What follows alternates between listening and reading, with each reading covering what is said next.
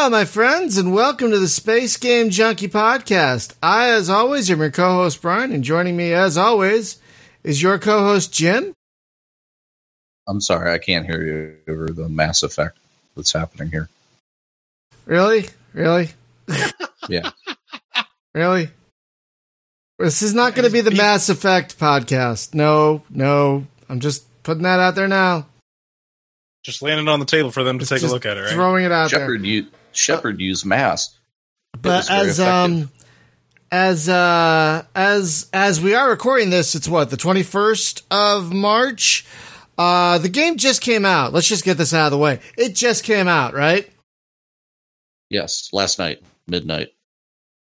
I spent the first hour tweaking my video settings so that the people didn't look like they were made out of mashed potato that was in saran wrap that was covered with a thin layer of Vaseline. But now they look pretty good. But the default out of the box looks like ass. So yes, it took a little work and I got it going, and it's cool. And I get a decent frame rate too on my potato. So it's all right.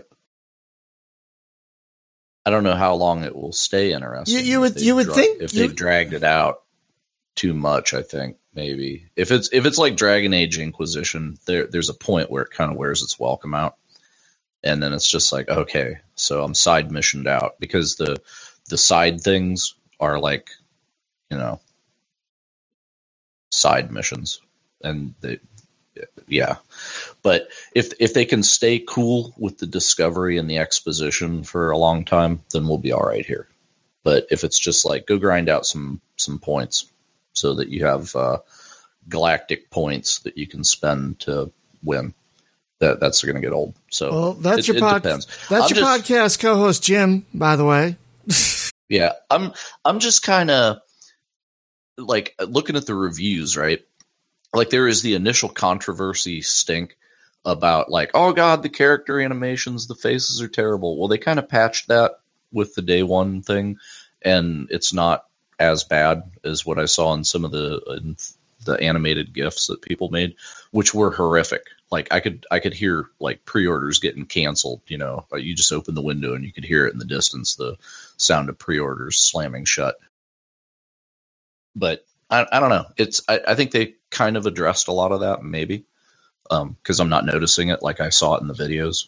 It looks a lot better when I've got the actual thing in my hands. Yeah, so it's down to gameplay at this point. And the first planet, which is where I'm at, I'm still in tutorial land. It's interesting, right? But it's a little disappointing that it's like we flew 600 years in cryosleep. We wake up, crash onto a fairly hostile planet, and the first thing that we see shoots at us. So let's start shooting back. And yeah. So I think they blew a Star Trek opportunity here where we could have met new and interesting people and talked to them instead of just shoot at them. But, it sets the tone, right? Like, welcome to the galaxy, humans. Oh, you come in peace, shoot to kill. Right. Whatever. So yeah, apparently, just to get this out of the way, the reception of the new Mass Effect, is apparently very mixed. Apparently, some people like it, some people are like, "What the hell, BioWare?" So yeah, I'm not playing it. I don't care. Yeah, I think next week I'll cover the graphics settings that I'm using that made the game way better looking. But just out of the box, the screen resolution is like 50%. So, there's our guest. Hey. Finally, he made it. Yeah, but out of the box, the screen resolution is like 720p on a 1080p screen, and they upscale, and it's like, oh God, it looks bad. So once you go in and tweak your settings out, which I'll write some kind of guide or something, it looks so better. Oh, but yeah, default settings, they did themselves a terrible disservice. And you'd think with such a property as big and beloved as that one, they'd work a little, Well, yeah, I mean, if there was anything that you would consider to be a sure thing, especially in the wake of like No Man's Sky and stuff, right, where you can't afford to have a half-baked thing come out. You never you never have a second chance to make a fourth impression. Anyway. Yeah. Anyway. Also joining us is your co-host, Hunter. What's going on, everybody? I'm playing a little Space Engineers. They really did improve a lot of the multiplayer functionality. Like, things are a lot smoother. Their frame rates are a lot better. We got a group of 4 of the community members right now playing. So is there any good banging in it? It's not any Mass Effect. What are the romance options? There's no romance options, but Thank God. The less we have of that, the better. Really, we don't. Truly. I mean, I don't think any game has handled that well. Maybe Witcher. Maybe. That's about. Yeah, because Witcher gave you trading cards, man. It's like, yeah. That's not what I'm talking. Okay. I just started playing Witcher 3. So I'm not fully there yet, but I've seen some stuff. It's like, really? Okay. We have a guest this week. Chase, where are you calling from? You just walked right in. Where are you calling from, man? Yeah, just walked in. I am calling from the Great Pacific Northwest out in Redmond. Oh, from the past. The distant past. Yes. From Usenet. My friend Chase here is also known as Sharmers Online, and back in quote-unquote the day, which was also a Tuesday, he ran a proto-blog. A proto-blog. A web-based zine, if you will. I think of it as a proto-blog. Yes. It was blogging before blogging was popular. Yes, sorry, go ahead. It was the Flight Sim Follies, and like most things, I was way too early on it. So, all these kids these days with their newfangled Twitches and YouTubes. With their Discords and their discourses. Yeah. Back then, we had a black background and white text, and we liked it, damn it. Yeah, just like GeoCities, baby. Woo! Old Man Murray really set the stage for all of that, really. And folks, if you don't know Old Man Murray, it's still there. Go look it up. It had the best article on crates in games you will ever read. It is stuck with me to this day. That's how good this article is. Their other website is Vagina Full of Centipedes. If you know Old Man Murray, you know about that. Oh my god. Okay. So I've invited Chase here to join us because he is one of 2. I'm going to say, in my mind, luminaries of flight sim journalism. The other, Denny Atkin, who was in a which magazine did he write for? Was it CGW or was it Strategy Plus? He was my editor for a while. Was it Computer Gaming World? Was it Computer Gaming World? Yeah. Yeah. Okay. Now you wrote flight sim therapy as well at GamePen, didn't you? I did that. Gordon Cameron, I believe. Yes. He was the original. He was the original blogger, and I think he did what he did his proto blog on. I can't remember if it was strategy or RPG on Usenet. And naturally, being the original mind that I am, I thought that doing a flight sim one would be a good job. So, and then I wrote for GameSpot and got another site that I can't remember. Dogfighter. Right. .com. So all the hits, right? So it reviews, news, bile. Pretty much. Whatever happened to Gordon Berg? I have not. Gordon Berg. That's not Cameron. Not Gordon Cameron. He rarely makes an appearance on QT3, but I haven't seen him in years. I mean, the last time I saw him was there, but he just he vanished into the ether, into the pandemonium. Who was the other big flight sim dude that? There's the guy that had combatsim.com. There was also Migman's flight. Migman's flight. Yeah, but there was a guy. His name was Dan something. Dan something Junior. Yeah, he was a Usenet dude from him. Calling out people. You got CJ from there, and Papa Doc, and Martin Ho, who was my troll, who I think was CJ. I avoided Usenet as much as I could. Why? It intimidated me. It was. I found forums were a lot more structured, and I could follow it easier. Whereas Usenet just intimidated it, which amazes me that Usenet is still around. That's what amazes me. Yeah, it's still very, very, very active.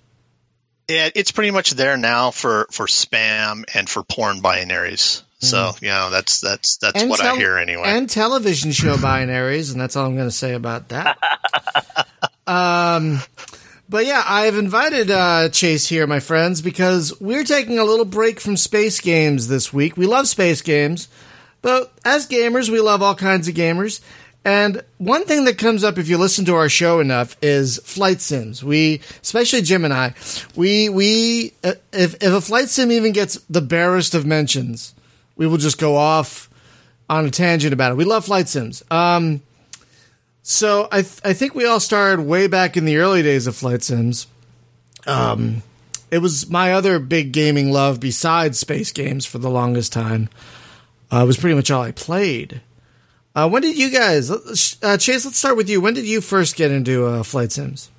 I got into flight sims the biggest part was because I was a budding graphics whore. And flight sims and early 3D were like really made for each other. Angular shapes didn't require a lot of polygons, right? Wide open spaces, and it was just a blast back in the early 90s. And half your screen, half your screen taking up the dials, half your screen just the cockpit. Right. Yeah. And the whole gizmo thing where you get a HOTAS, but yeah, that's what kicked me off the Amiga. It was trying to play Red Baron on a 7 megahertz Amiga, Red Baron 3D on the A500. That basically said, I got to move on. So I got rid of the Amiga, picked up Swodel and Aces Over the Pacific, and just for most of the 90s, it was if you think about it. Compare like a flight sim around 95, 96. At the same time, Tomb Raider came out, and you'll see which one used 3D more effectively, and it was more immersive, and that's what kind of kept me there. Plus, I was in my 20s. From the Top Gun Reagan generation, where flying really expensive aircraft and blowing up brown people was really cool. So that's what got me into it. So, Jim, what about you? Where did you start your flight sim career? Gosh. Yeah, it was like Secret Weapons of the Luftwaffe, I think, was probably the first PC flight sim. And then there was like, Sublogic's Flight of the Intruder. Played a little bit of that. Oh yeah, great game, great movie. That was Spectrum Holobyte. That was Spectrum Holobyte. Yeah, Holobyte. That's right. That was 360. The same people who did Harpoon before, and Mega Fortress. I played Mega Fortress. I remember that one. I still have the box copy. I had Mega Fortress on the Amiga. Yeah, which was a not good place to play it because it was really slow. I still have my boxed copy. God, why did they ever put Wing Commander on the Amiga? It was like about I don't know 5 frames a second slideshow with 32 colors, barely 32 colors. So it was not optimal. That was what kind of pushed me off of PCs or off of the Amiga rather into PCs was like Wing Commander. And it's kind XCOM came out. It's kind of interesting, you guys. It sounds like you dumped the Amiga for the PC around the same time, like the early-ish 94. 90s, yeah. 90s. 92, 94-ish. Not to say there wasn't some great stuff on the Amiga. But sure, but once you got into 3D, it was over. Mm. And Hunter, I believe you did start with one of the aforementioned Aces games, if I recall. Is that correct? Yeah, I started out. God, what year was that? I don't even remember how old I was. Oh, I take that back. I was probably around 8 years old when I first got into one. It was one of the Aces games in the early 90s, early to mid 90s. So it was around like 95, 96. Someone had one of the Aces games, and that's when I first did Flight Sim. and you started with a good one. For me, I got my first DOS computer in '86, and the second purchase I ever got for it. The first was Starflight. The second was Sublogic's Flight Simulator 2, which was the big one at the time. And I spent so much time flying out of Chicago with that damn thing. I'll tell you what, it's kind of a shame. It's kind of a shame that field doesn't exist anymore.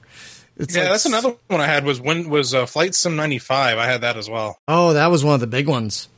That was like I should have big ones. I should have known where I was going with the Amiga because my first two games were Breach, and then FA-18 Interceptor. Ooh, that was only on the Amiga. That wasn't even a PC title. I coveted that one. Right. Oh my god. Right, and they flying under the Golden Gate Bridge and stuff, and trying to land on a submarine. That was one of the first games that actually had good missiles in it. It did. You're right. Yeah. Yes. Now the other one was F-29 Retaliator, which was really great.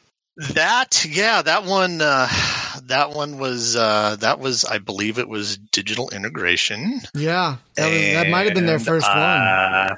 Yeah, that was their big claim to fame on that one was, hey, an actual decent graphics and a playable frame rate on an unexpanded Amiga. I remember my buddy getting one of those, getting that one. F-29. My first DID game was TFX. That's where I kind of fell for him. Oh my god, I still love that game. Yeah, and then EF 2000 was just mind blowing. I bought one of the early VR sets for that. What? It was like $900, and I was making minimum wage, but I bought a VR set for EF 2000 and. Yeah, flying it at 300 by 200, which was all that thing would support. Yeah. It was still pretty cool. But how did that work? Did you bolt like a 19-inch Trinitron to your face? No, it was just these. It was just just these little viewfinder size screens inside, magnified up, and they would do 320 by 200. God, can't read. There was no head tracking. Oh no. So. But it was still kind of a trip, but it was not that much of a trip, and those glasses went back like a couple weeks later. Do you remember the name of that VR system? Do you remember the name? No, all I remember is the ad, and it shows in your typical 90s way of some guy in his boxer shorts sitting on the bed with his presumably frustrated beau lying down behind him with a grimace on her face, like, "Oh no, VFX has interrupted our sexy time again." So yeah, that was the ad, and I can't remember what the name of the unit was. That was one of my many early leading edge bad purchases, like an original Matrox accelerator and stuff like that. So. Oh God, it was the Forte VFX1, wasn't it? I'm thinking it was. Yeah, I just looked up like the bare history of VR on Wikipedia, and I remember that. I remember the commercials for that. They were terrible. They were terrible. Yeah, that thing looked ridiculous, and it sounds like it was ridiculous. But I mean, yeah, 320 by 200. I mean, that's not going to look good right in front of your eye. No, it wasn't it, and it may have worked with, but it would. I really wanted to see EF 2000 in 3D, and it was all right, but not that all right. So, have you EF 2000? Now we're going to talk about like favorite jet sims and stuff, but that's still my all time, probably my favorite flight sim, really. How did it look in those goggles? A smear. Oh. And you couldn't read the text at all, barely. So, it might have been cool for the old DOS sims, the old 320 by 200, just the straight up polygon sims. But if it presented any information at all, it wasn't there yet. And it's really interesting that it's now with Oculus and everything else, it's been over 20 years now. And it's just now coming back around. There's been 3D stuff since then. I remember playing Unreal Tournament back around 2000 with some NVIDIA glasses, but they were those shutter LED glasses. Oh. So you got a lot of ghosting no matter what you tried to do, and you had to have a really good monitor that had true blacks and blah, blah, blah. But a little early. Yeah, nice pictures on there. Oh my God. Oh my God. Yeah, you can't see this, folks, but Jim is putting some. It's the embarrassing history of virtual reality. Yeah, Jim is putting in the stream chat channel on our Discord server some pictures of. I don't even know what that last one is. It looks like what is that? I don't even understand. God, it looks like a transistor radio strapped to somebody's for the hand. eyes. For the eyes. Radio for the eyes. Yeah, it's like a Werner von Kloss and his amazing radio face thing. Before we move further, I wanted to say the Flight Sim community is awesome and terrible. And one of the ways it's awesome is for the YouTube video, I'm showing a video I recorded of a mod for EF2000 called EF2000 Reloaded. And what it is someone made like a DOS box glide-enabled wrapper for EF2000 that works perfectly. And it looks great, it flies great, and as soon as you hear that music, you're like, damn. But in looking at it, I'm like, wait, the game was a smear anyway. It was like, if you think about it, that was just a giant smear of gray and brown. And more gray. It was certainly one of the grayest Sims out there. But you got to figure it's taken up the Arctic Circle, so like Norway. Yeah, exactly. It was gray and blue, which Norway evidently is gray and blue. The most vibrant thing in the game are the fjords with the white. That was actually the game that introduced me to the term fjord. Really? I had no idea what a fjord was. Yeah. You hadn't read Hitchhiker's Guide to the Galaxy at that point? I worked on the fjords. Blartfast. That's what he did, right? I think it slipped past me. Oh, yeah, Slarta Blartfast. His name wasn't important, and he worked on the fjords. He was particularly proud of them. Anyway, so I thought we'd talk about some of our favorite Sims, because there's so many to talk about, and I figured we can go by decade, but that'll be kind of weird, because there was some great stuff in the 80s, and then the 90s were amazing, and the 2000s, not so much. That's fucking rivet counters, I'm sorry.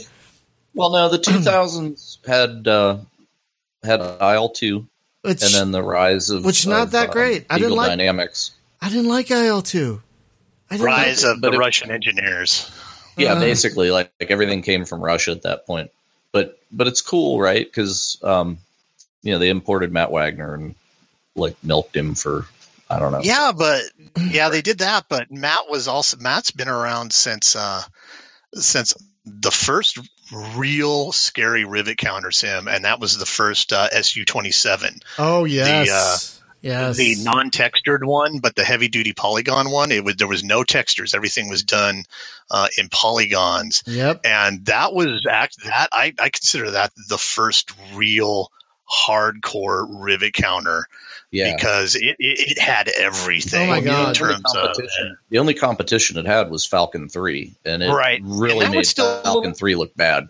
It did. Falcon 3 was still a little accessible. I mean, you could still compared to that, and light the fires on. Oh my God! But SU-27, it's modeling all the EO detection modes and this, that, and the other. And I remember buying the guide for that one just to wrap my head around it. Well, what's nice? Well, I guess this says a lot about that sim, is that after playing a lot of that game, then whenever they came out with the digital or DCS, I could just immediately fly the flanker in that because I already knew how to fly it. Right. And you knew to press 2 you knew to press 2 to get the EO mode. So yeah, like not a lot changed between the games except the graphics got wicked better.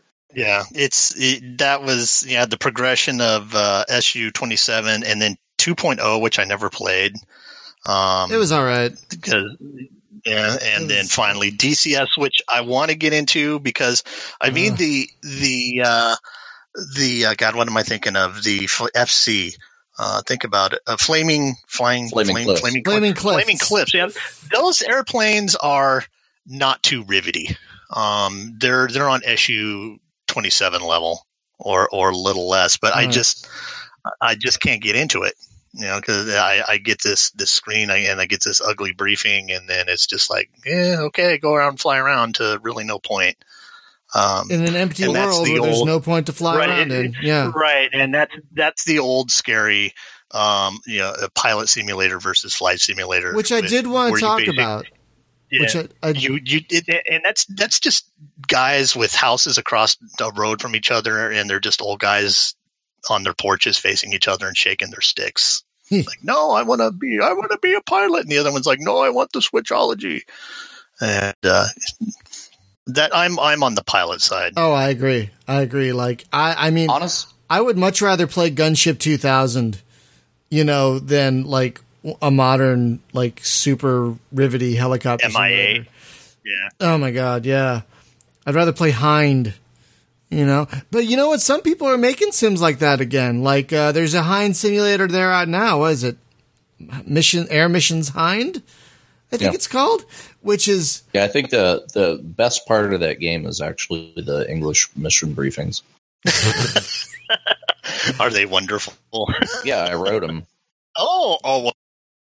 But the nice thing about that game is you can play it with a full HOTAS if you want. You can turn the realism up if you want, but you can also play it with a mouse and keyboard and just have a good time. Just flying around shooting shit. And sometimes that's all you want in a flight sim, And so I miss sims that really walk the line between both. Like I would say EF 2000, going back to that one, kind of walk the tightrope between both of those worlds fairly well. I would say that there's two sims, well, more than that, but so let's say the three sims that do it for me, right? That I wish were back. Before we went over the edge and I can't play that territory. Yeah. So there was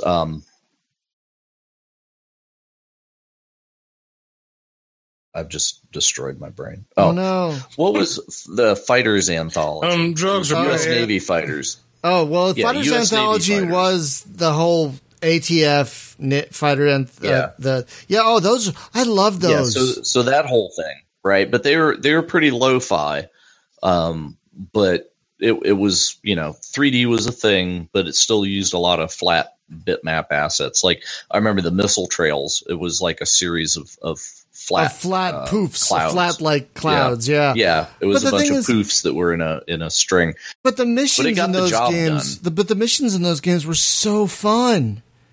Yep, and then the variety of airplanes in that thing. Oh my God. Yeah, and then the one that came after that for me was Jane's USAF, which I think is probably the best survey sim that ever was. And it's very, very sad that you can't get that thing to run. You can't. It's like Windows 98. I don't think you could run it. It's like one of the Jane sims. Like I've tried to get a lot of the Jane sims running, and that's one of the ones. That and IAF, just no way. Just won't do it. Such a crime. I did at one point actually get IAF running, but it was running at like a just terrible frame rate. It was like 5 frames a second or something. It was playable, but it wasn't playable. So it just, but it just kind of let me look around a little bit and be like, oh yeah, this is what that was. The Nova Logic stuff, like, F-16 and their MiG-29 and that. Those games were they didn't quite do it for me. They were in the wheelhouse, but it wasn't quite right. Like the stuff that just didn't work was like whenever you'd step on the rudder and you could just do like a 180 turn in the air, with just a flat turn, like you were driving a car. And it's like, yeah, the realism's a little bit not there on this. Yeah, but it's Nova Logic. That's correct. Yeah. But, and those games actually, they sell them on Steam today. They still play. I bet we should try to get F-16 and MiG-29 playing together and just see what happens. I'm down. I'm totally down. Oh, that would be fun. Especially since you could drop nukes in that game. It's like one of the only flight sims where you can drop nukes. So it was Basically, it was like the U.S. Navy Fighters Anthology, and then USAF, and then Jane's F-15/F-18. I'll just lump those together as one sim. And then after that, it was basically DCS or nothing. Which DCS is kind of like. So when you say what Sharmers was saying, right? Like if you're playing Flaming Cliffs and stuff, it's fairly approachable. Flaming Cliffs is basically like playing the old Su-27 flanker, right? Like that was rivet countery, and this is that. And then if you want to go to the next level beyond, where you have to do like a 15-minute long ramp start with all the switchology, then play one of the study sim things that's in there. But it's just like, if you got a real boner for like the MiG-21 fish bed, and you want to actually learn all the switches that's in the fish bed, yeah, that's the module for you. It'll cost you $50, and you'll probably be able to fly one for real once you get done with it. That ain't my thing though. I don't want to take a college course in operating that. The A-10C I make an exception for. I got pretty good with it, but I still feel like I only know about 10% of how to employ that thing. Well, let me ask you something. When you say these are the sims that did it for you, or is that do you mean those are the ones that really captured your imagination? Those are the ones that really hooked you in? Like, what do you mean when you say that? Yeah, those are the ones that engaged me at the level of complexity that I wanted. Oh, and they got the balance of fun and modeling of the aircraft and pilot experience all kind of right. And as far as like rotor things, like Jane's Longbow 2 was perfection. Yeah. They had so many helicopter games that came out in the late 90s, and of all of them, only the Longbow ones were worth a shit at all. I'll disagree with you on Hind. I didn't dig the DI helicopter games at all. But but then I was spoiled, right? Like I went from Longbow 1, which was a DOS joint, right? And then to Longbow 2, which actually had 3D effects acceleration. And oh god, it was glorious, except the helicopters were purple and I couldn't understand that. But they were kind of like a purplish gray tint. It was weird. Well, this brings up an interesting question. Chase, let me throw this to you. On this topic of which sims do you think engaged you with the balance of complexity and, say, personal engagement, like pilot engagement? Can you think of like maybe one or two where you found that they found that right balance between complexity and like feeling like a pilot, like feeling like you're part of a world?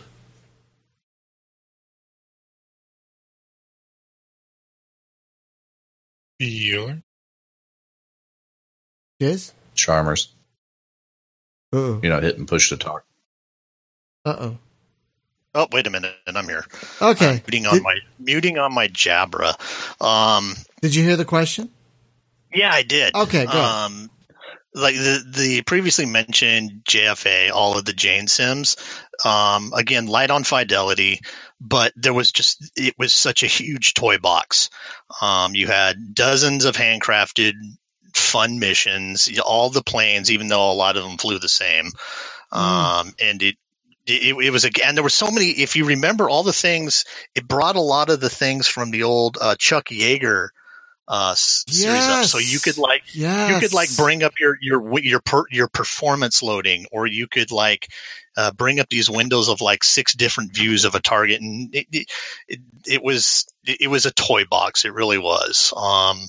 It was there to be fun, but there was enough airplane stuff in it. There was a difference between visual targeting and laser targeting and IR targeting, so you had to do all of that. So you had a workload, but it wasn't obnoxious.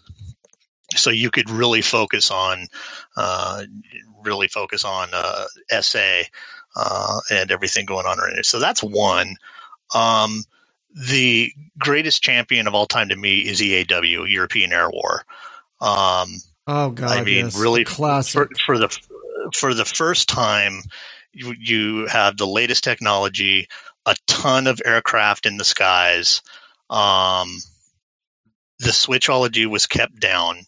There were no mixtures or trim or anything like that. So it was a kick the tires and light the fires, and you could do stuff if you really wanted to fly a mission all the way to the target. You could, but then again, you could just skip time and get there. And then when you've got like 16 fortresses in the sky, and then you got a bunch of Messerschmitts coming in your team. I remember doing a lot of turning and burning on that one.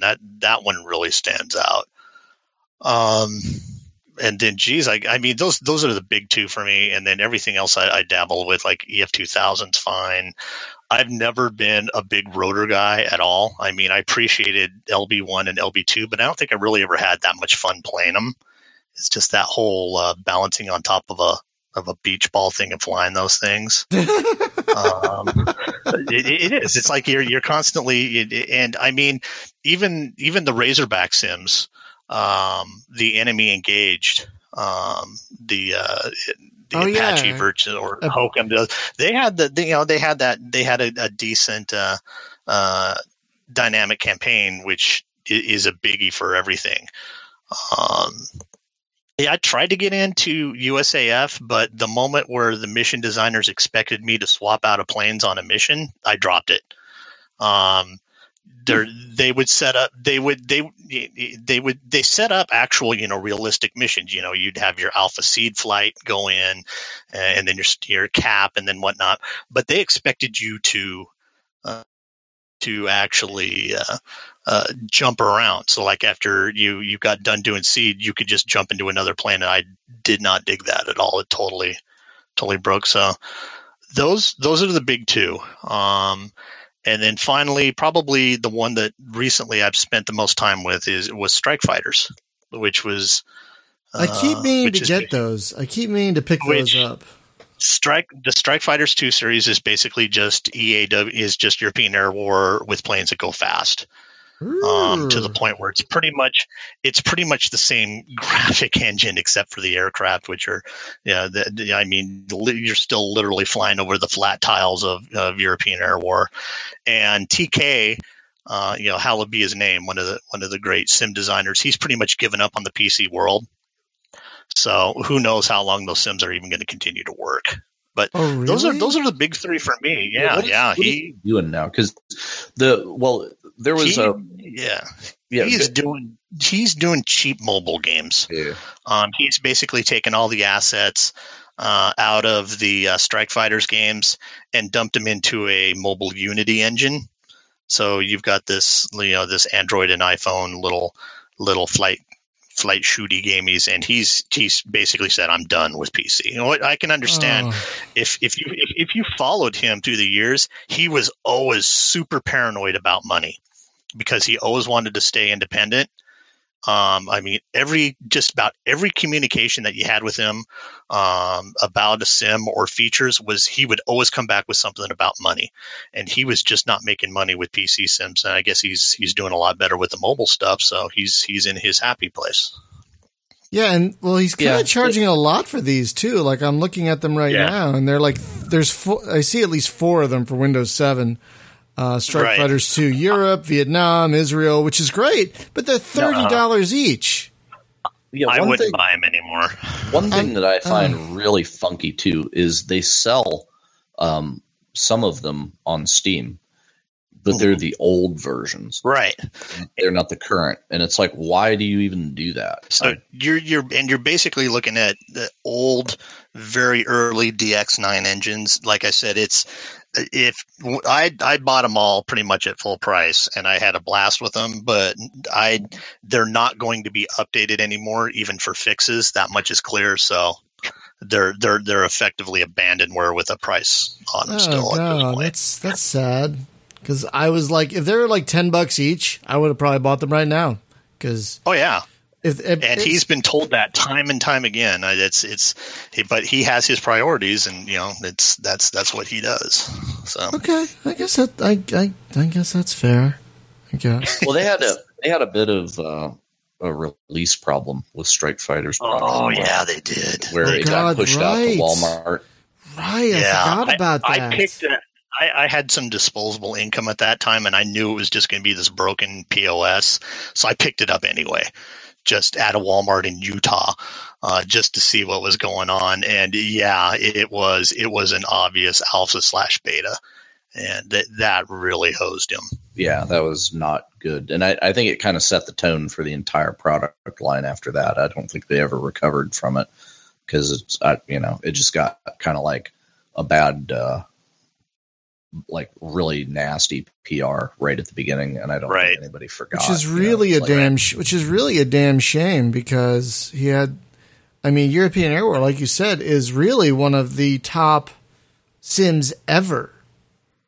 I never really connected it as being like EAW kind of thing. Yeah, but he did what? Like there was a Vietnam one, and then there was the Europe one, which was like an F-15 sim, basically. And then there's Atlantic, and then there's Israel. Yeah. Yeah, the Israel was like the most recent one, wasn't it?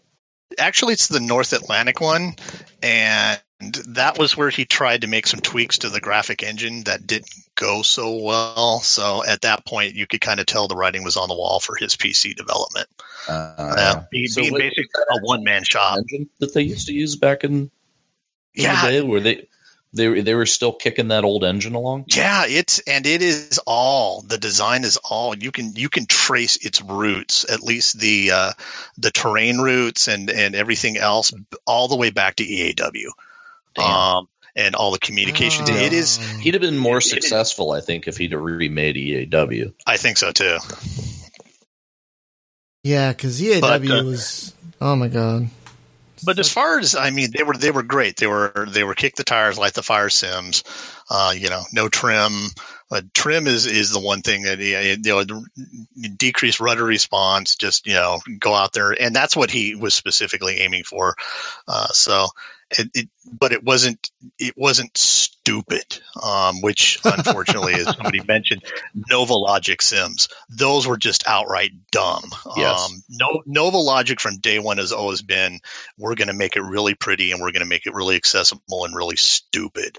And all of those things, and even Delta Force games that they had, which were neat because they had the whole voxel grass that you could crawl around in way before like Crysis or Far Cry, but they were all about accessibility. And I think I played maybe 3-4 years ago. I fired up one of those Novalogic sims, and I'm just like, wow, really? This is just This is like Ace Combat without the Nito Weeaboo story, No. Yeah, they were pretty bad. So you guys were talking about digital integration and that. So they did like an F-22 game, and then they did Total Air War after that, and then that's digital image design. Or digital that's DID. Design, digital integration did. They did an Hind. Apache sim, and then they did Hind, and then they did an F-16 sim. And then they turned into Razorback. Yeah. Who did Comanche Hokum. Who did the two chopper sims. Yeah. But yeah, DID did they did TFX, they did all of the various EF2000s, which you can, as Brian said, you can get in a reloaded edition if you Google for it. Yeah, what is the other Eurofighter game? Typhoon, I think. Yeah, they did. God. And now I've got that on Steam, and I cannot make it. It doesn't run. It doesn't run at all. It doesn't run at all. I got that from the sadly lamented. Was it Emu? Emu.com. .emu, which is .emu or whatever. That's shutting down. Yeah. That one. Yeah. That was, Typhoon was one of my last reviews for Dogfighter. And you could tell that they tried to Nova Logic it up and they tried to add a story, but there are parts in that game where you are literally sitting in the ready room for long, long minutes at a time waiting for a mission. Everything was real time and there's no way to speed it up. So like you would fly a mission and then you would go back to the ready room and watch the same canned animations of the pilots in there for like 20, 30 minutes. They should have put a pool sim in where you could actually shoot pool while you waited. And it would for the next mission. Yeah. And it was and DID was closing up shop at the time. I think they had basically one programmer on it. And that was it for them. And that was a terrible way to go out. Because that was not a good sim. It was a dumbed down EF2000 with this incredibly terrible campaign engine that was kind of cool in some ways, because again it would generate missions. Like if you failed on a mission, it would generate that same mission again later on down the line. So it had some things going on, but was really anybody really wanting to defend Iceland? Other than maybe Bjork. Let's very strategically important, I guess. Yeah. Maybe. Yeah. Now you want to hear someone who went out bad? Let's talk about Microprose. Let's talk about someone who went out really, really bad. One of the saddest stories. Because for years they had F-19, they had F-117, they had Euro EAW Fleet Defender, Pacific Air War, which is one of my favorites. Did they make Mighty Eighth? Yes, they did. Yes, that was them. Both of them, both of the bomber sims, and their last sim was Gunship with an exclamation point. Gunship. Oh boy! What a pile of garbage that was. The promise was that M1 Tank Platoon 3 was coming out, and it was going to bolt together with Gunship and then become a complete sim. And I was just like, okay, I'll allow that, But oh god, with Gunship, the only thing I remember from that is taking it up, kicking the rudder in, and it did a rubber band on the rudder. So when I let go of the rudder, it snapped back to its flight path like a fixed wing aircraft, and I'm like, really? You kind of didn't really fly it. You were just the gunner, right? Mainly is what they wanted. So it was a TAD simulator, which wasn't good. There is, that was a terrible swan song. Jane's had a terrible swan song with Fighter Squadron, Fighter Squadron, whatever one that was. Whatever. Not Screaming Demons, wasn't it? No, that's Activision. That's Activision. The one that you're thinking of was actually the more recent one, but there was a actual Jane sim, the last one, and it was Attack Squadron, and it was yet another World War II one, and it was one of Looking Glass's last titles. So you get to You get to kick both the remains of Jane's, the real Jane's, out the door, along with Looking Glass, who was trying to use their Flight Unlimited engine for a World War II sim. I forgot about that Looking Glass part. Oh my god! I picked that one up again just because I had disposable income, knowing it was going to be a dog, and it was terrible. It was awful. It was obviously unfinished. But yeah. So there's a couple of dead swans there. So now let's talk about. Sorry, go ahead. No, go ahead. Now Jane's did have a good one in World War II fighters. I really liked that. That wasn't their last. That wasn't their last. No, that wasn't their last. We were horse out the barn. So spoiled for choice. Oh my god! I mean, we had WW2 fighters, which I loved. Loved that over one. the Ardeen in a Lightning, and then when you got tired of that, you could go play EAW, and if you got tired of that, you could go play CFS3, which is not a bad sim. No, it's not. It had some really questionable design decisions, but the core of that lives on in the greatest World War I sim ever, which we all know what that is. So. Well, Wings Over Flanders Fields. If you don't, worth every penny. If you're into World War I sims at all, it's not only a good. It's the best pilot sim you'll ever find. It's got really, because the flying, I find it flies like a desk. Right? It's not. We're not talking about the flying. The flying isn't bad. It's the AI. It's the dynamic campaign. It's the world building.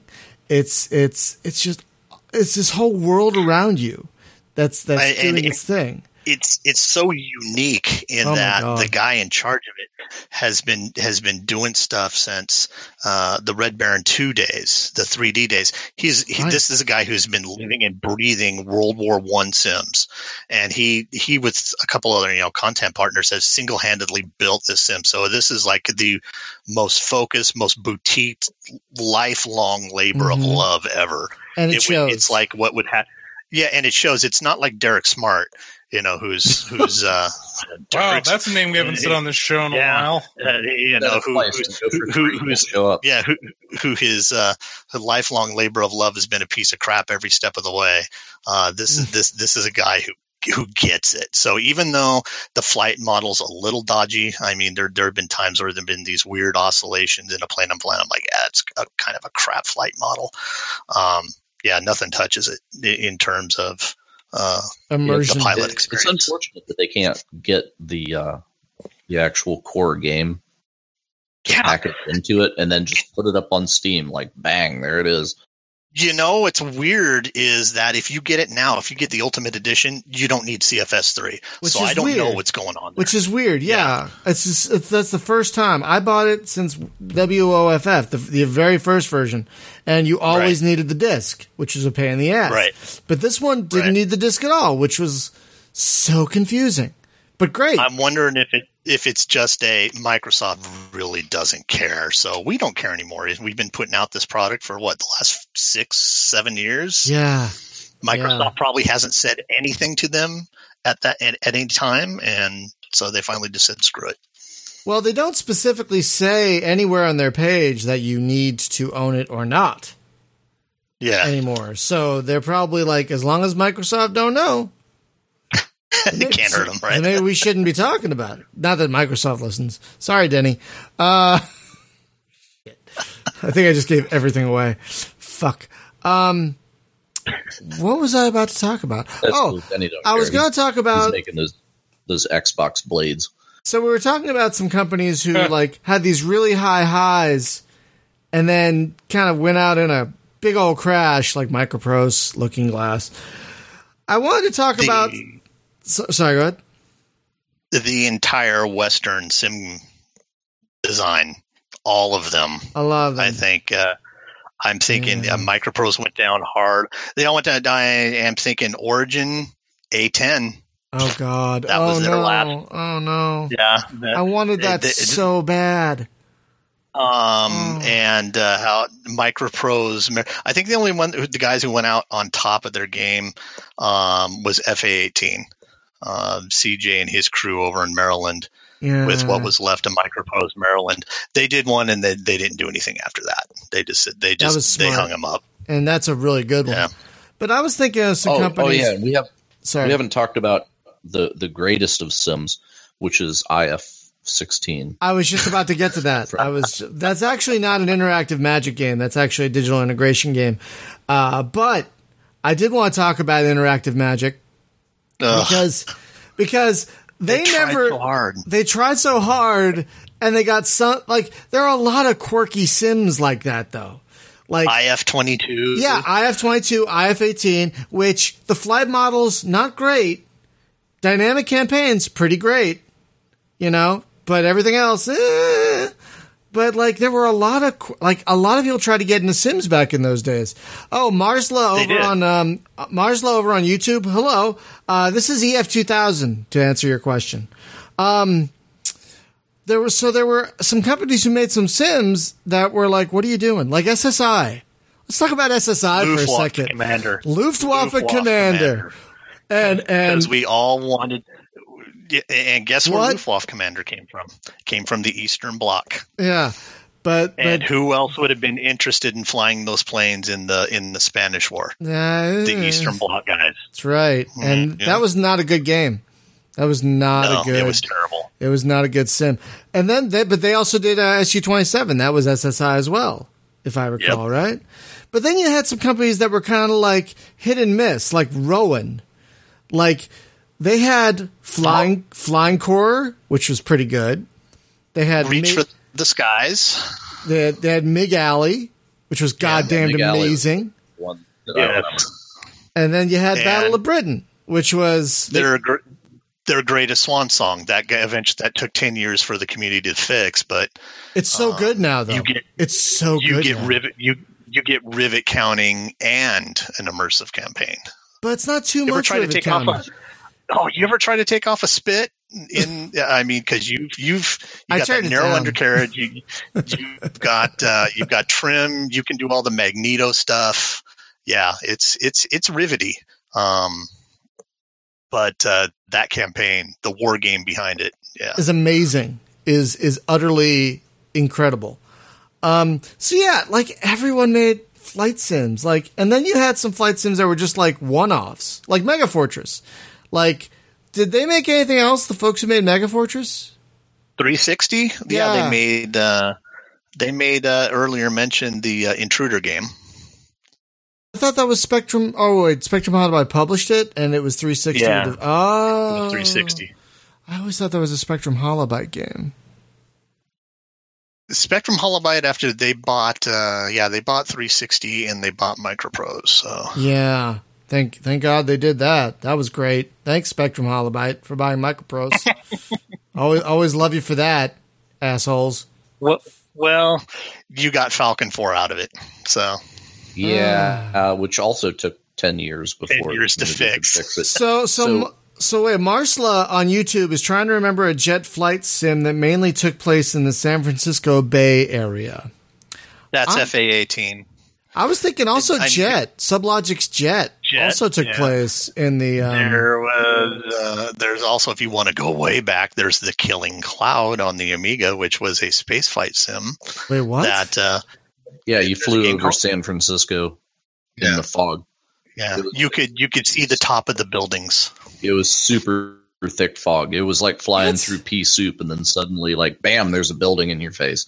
Yeah, it was almost like a flying taxi cab simulator, I think. Yeah, but you were investigating. God. I've never heard of this. Something. This looks like that one. This looks like that one adventure game that also has that really horrible flight simulation engine in it. What was it, Mean Streets? It looks like that.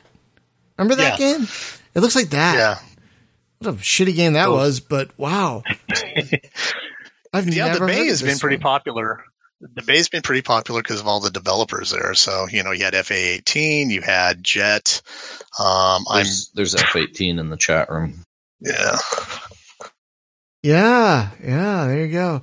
So yeah, it was probably F-18 Interceptor, Marslow, which was strictly for the Amiga, sadly.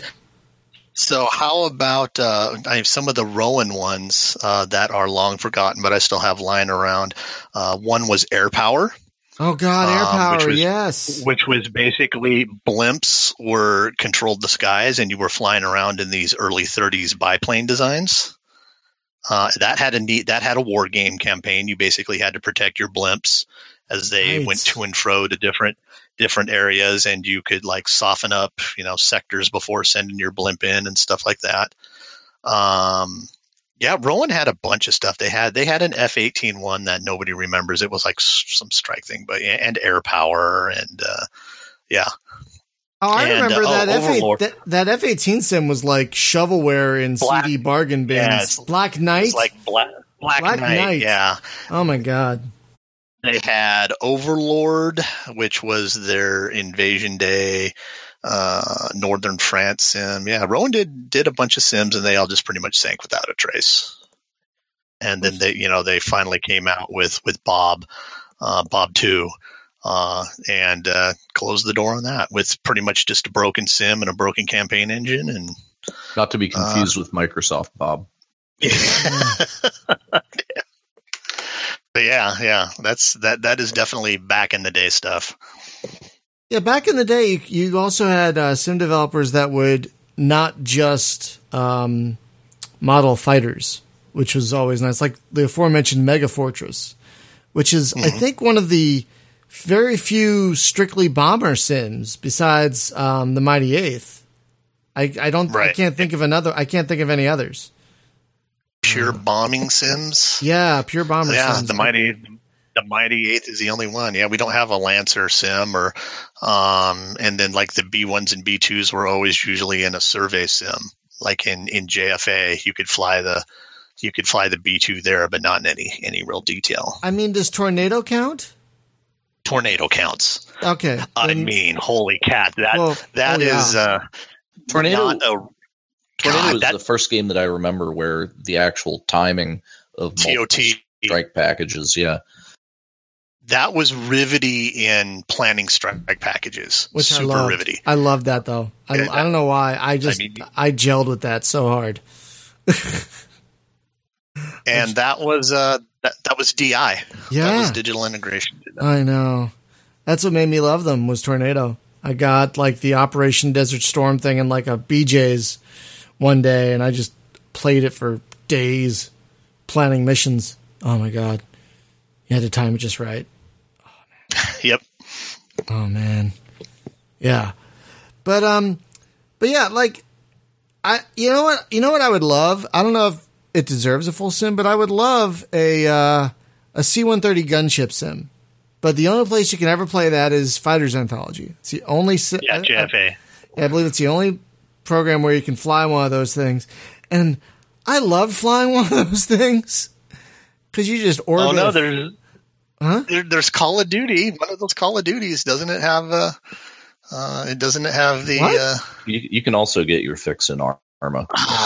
Yeah, you can get an Arma, and Really? it was what's the Call of Duty? Oh, Black Ops with Soap McTavish, and yeah, there's a mission in there where the C-130 flies around, and you're in the FLIR, and you get to fire the 105 and the 40s.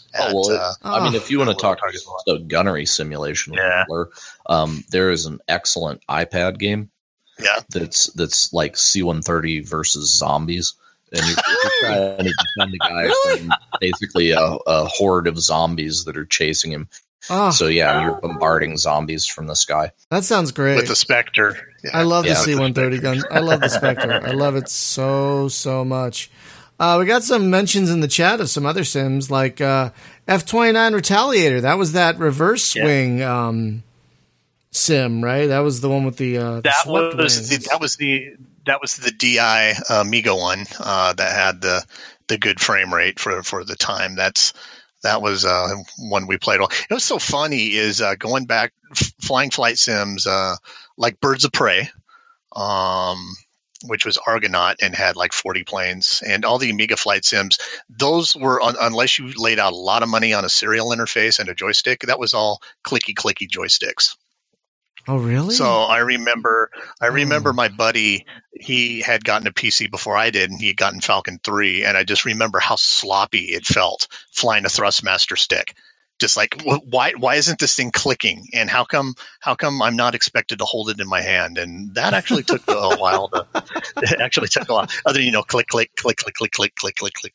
So yeah, Birds of Prey. Anybody remember that one? I do. Not. That was also an Amiga thing. Yeah, back in the day. Now they, what company was it? It was a lot like. Oh wow, like this looks awesome! This Birds of Prey game. This looks great. What was neat about Birds of Prey on the Amiga is a little bug slipped past them in that if you looked out the right side of your aircraft, you were actually looking out the left, and vice versa. No, it was on DOS. I remember the box cover now. I did own this. Yes, it was a not very good survey sim. Yes, it was all right. It was neat. So there was another one that was called Birds of Steel, and that was on the Xbox. BOX. But that was more like an IL-2 kind of game. That is actually I was stunned when I got that for the PS3, and they took IL-2, prettied it up a little bit. But there was actually an IL-2 game as well. So was there for two? Yeah. Yeah, there was, but Birds of Prey was a great game, except you couldn't save your progress in the campaigns. You're thinking Birds of Steel. Oh, Birds of Steel? Yeah. Because it had Birds of Steel had those mini dynamic campaigns that were really great. It does, and I like bought them all because I was like, this is awesome. And then all Birds of Steel was a test bed for War Thunder. Yep. Oh, that's right. It was Gaijin, wasn't it? Yeah. Gaijin basically used that. They did those two they did another game called Wings of Prey, which was another simplified IL-2. They did that and another one on the PC. Then they did Birds of Steel on PS3, which it's a good game, but it's basically Baby War Thunder. It's War Thunder without multiplayer. Okay, so IL-2 on the Xbox was called Birds of Prey, and then Birds of Steel was the Birds of Prey was also on the PC. Oh, that's where I was getting confused. Yeah, I got Birds of Steel, and I was flying around with it, and I really liked it. I'm like, this feels good on a controller. The missions are fun. I like this dynamic campaign thing. Oh, I gotta stop now. Wait, what? I can't. One of the coolest. Nope. One of the coolest games that Gaijin ever made was the Apache sim that they did. And which one was that? I forget what the heck it was called. It was a something Apache something helicopter. Oh, I know what you're talking about. Apache Air Assault? Yeah, that's it. And it was released on the Xbox 360, and for the briefest moment, it like whizzed past the PC market in America and then was gone. And you can still buy it, but you have to buy it like from some Russian website. But yeah, and there's I think it was like IsoZone or somebody actually had a copy of it. So it was a bit of a struggle to get it to run, but I got it working, and it's shockingly good.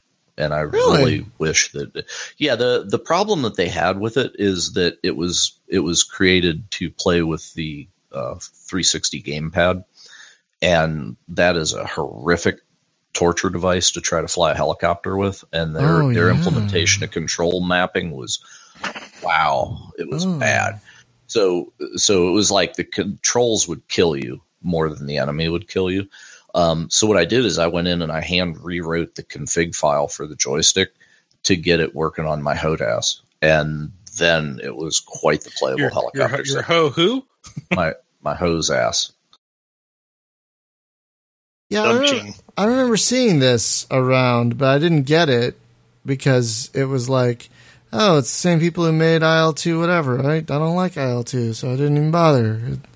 But, see, IL-2 was pretty awesome. The only problem that IL-2 really had was that it introduced things like continuously having to trim the plane, stuff like that, which kind of broke it out of that accessibility territory. But the dynamic campaign in IL-2 was actually amazingly great. There was no dynamic like a good campaign. Dynamic camp. Oh, they added that later. That was Lohengrin's. That was that later. Dynamic campaign. Oh, that's right, because it started as a mod and then they like adopted it from that or pretty something. much, and it was decent, but it still felt like an empty, soulless world. The damage was done in my mind already. So yeah, but I kind of want to find this Apache Air Assault game for the PS3. This looks pretty great, actually. Or maybe the PC. Somebody mentioned Comanche on there, like Comanche with all of the Nova Logic voxel engine games. It was that was kind of mind blowing. It was cool at the time. At the time. Oh my god, it was gorgeous. And then there's Armored Fist. Oh god. AF. Yeah. Armored Fist. All I remember was playing AF3. And during one of the missions, there was an AI A10 going round like a merry-go-round around my tank, like with a turning radius of maybe like 50 yards, just going around and around and around. I'm like, this is awesome. Oh man, Nova Logic gave 2 Fs toward realism. They were all about just getting you in there and shooting, which is fun every now and again. Yeah. I think their Comanche game was basically like, let's show off this cool voxel engine. We have no idea what to do with it. I don't know. Stick a helicopter in there. If you wanted a real Comanche sim, you play LHX Attack Copter. Oh yeah, that was an old school one. Oh no, you play Comanche 4. Comanche 4 is golden. What? Quake in the air. What? Seriously? Dude, yeah, Comanche 4, you can buy it on Steam. You can. And it is hella fun. I know, I own it. But it's not like Quake in the air. any realistic. Well, there's the Russian version called Fair Strike. Not as good. But yeah, Comanche 4, it's worth getting out and playing. Seriously. I'm not ironically saying I'm not that disagreeing with you. I own it, I think. I mean, you definitely need to put your brain to the side, though, for sure. It's kind of weird that some of the older Novalogic games are not on Steam or GOG. I mean, THQ Nordic just bought the whole kit and caboodle, so maybe we'll see Comanche 1 and 2, and maybe we'll see Ultrabots, and what is this bullshit that Slater put in here? This chalks away from Acorn Games. That would be like corn. Oh, let me see if I can find just an ancient one that no one. It looks like a Super Nintendo game or something. Oh yeah, Stunt Island. I never played that one. That just hit GOG recently. Did you guys play that one, Stunt Island? Yeah, I haven't been able to play that one yet. Yeah, apparently a lot of people have a lot of love for that one.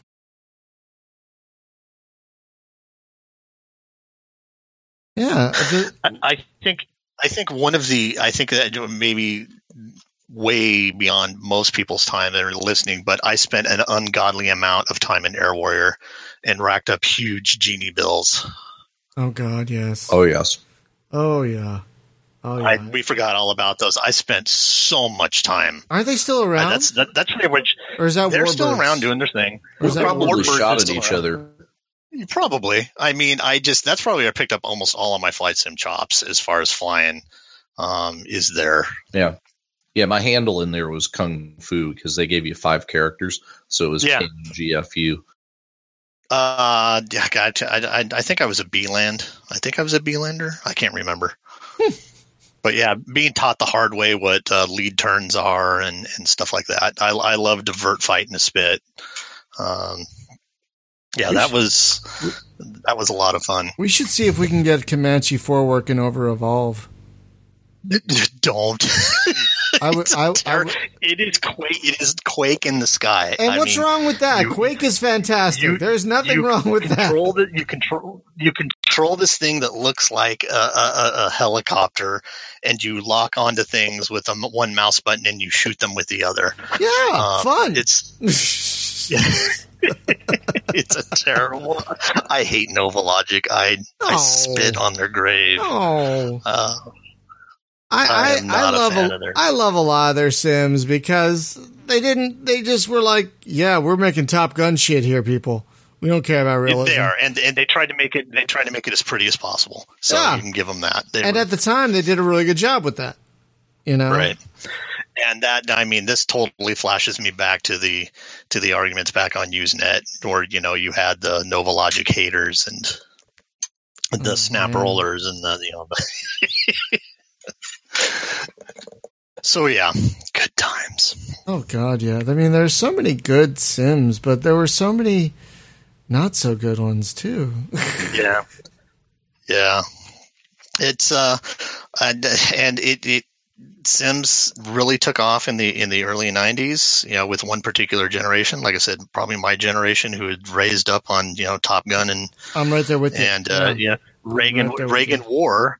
And then we were lucky enough to also hit the rush of the 3D accelerators, and Sims. I think Sims used them the best. I mean, you take a look at the like as compared to Tomb Raider, Miss Polygon boobs. Compare that to a sexy warthog. I will tell you what, A10 Cuba is still one of the finest A10 Sims. It's a great game. It's it's very polygonal. Very polygonal, but still so They were the same guys who did Screaming Demons. Yes. Which had a very long afterlife. It's probably long gone, but yeah, Screaming Demons had a game that they did. The what? The what game that they did? They did an F-18 sim as well. Yeah. They did. That was Cubasoft, wasn't it? I think so.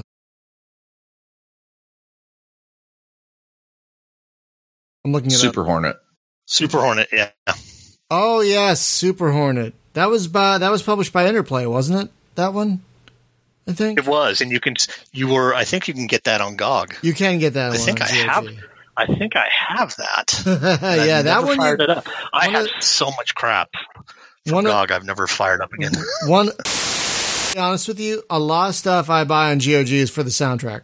Like there are games I don't ever plan on playing because I want the music. That's actually looking at this Super Hornet game, it looks pretty good for the time that it was out.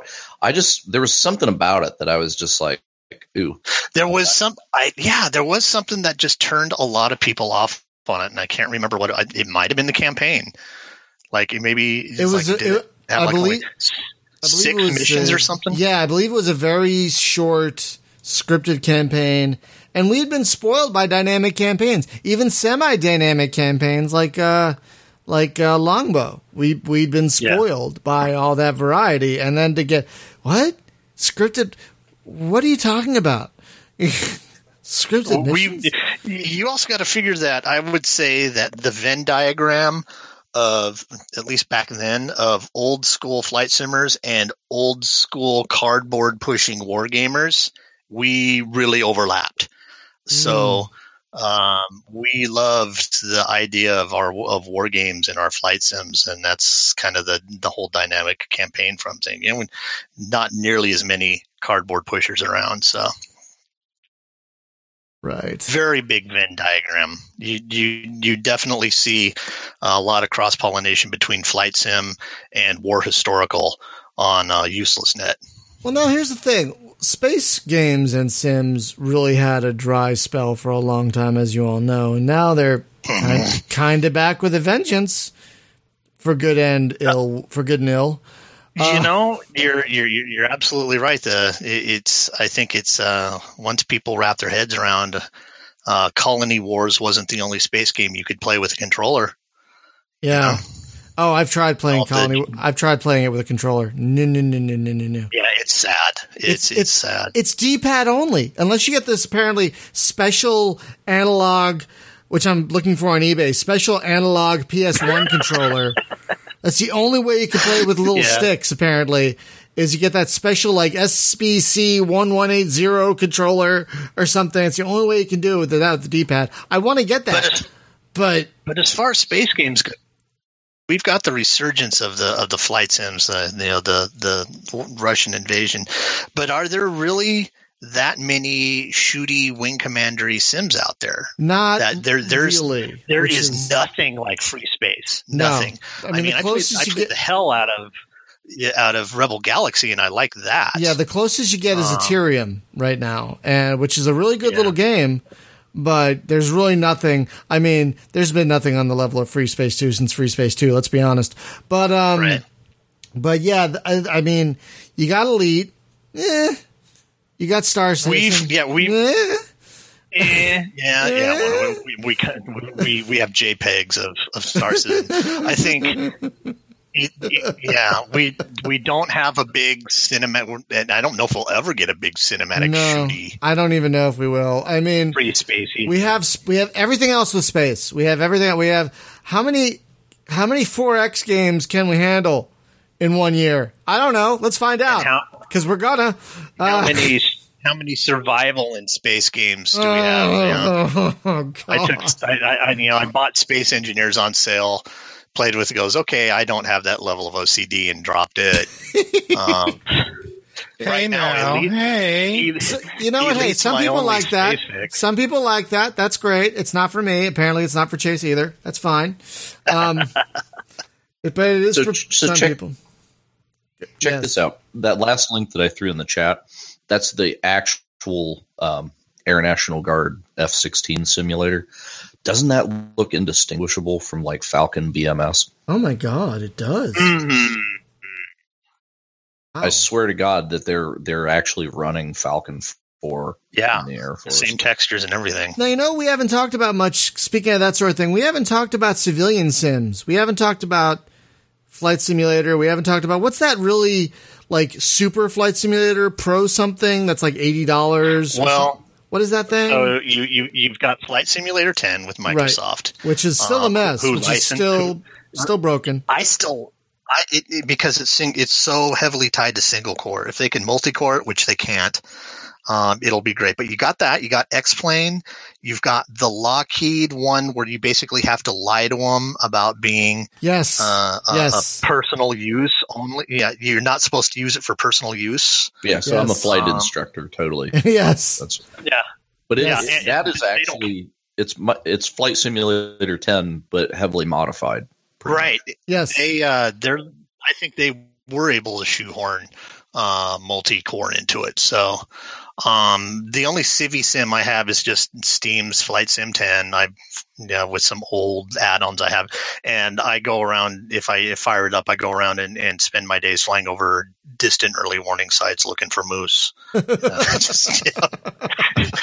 just like the idea of flying in these old abandoned airfields, which since they still have FAA designation, you can look them up and flying the Aleutians and whatnot. The guys that are making the killer sim right now, if it finally comes to fruit, is Dovetail, because they are basically making the train Flight guys Simulator. Yeah, they're making Flight Simulator 10, but it's full on multi-core, modern, right?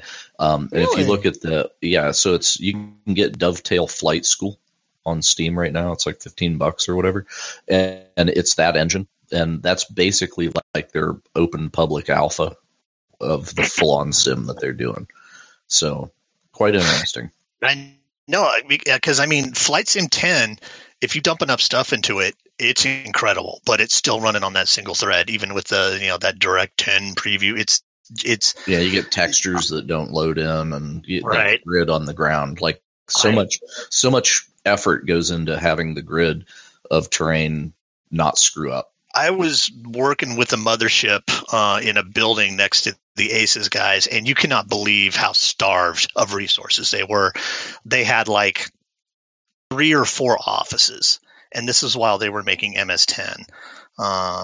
It's Microsoft just basically, you had some really brilliant guys there, and they just gave them nowhere near. It's like this was also the time where if it wasn't Xbox, the original one, it's not crap. We don't care. And they just kind of had this legacy project. And the Ace, I don't know where the Aces guys are at now, but they were a smart bunch of guys. That's a real shame, because that was one of Microsoft's longest gaming properties. Yeah. And well, Microsoft kind of said, "Hey, PC, fuck you," after a while anyway.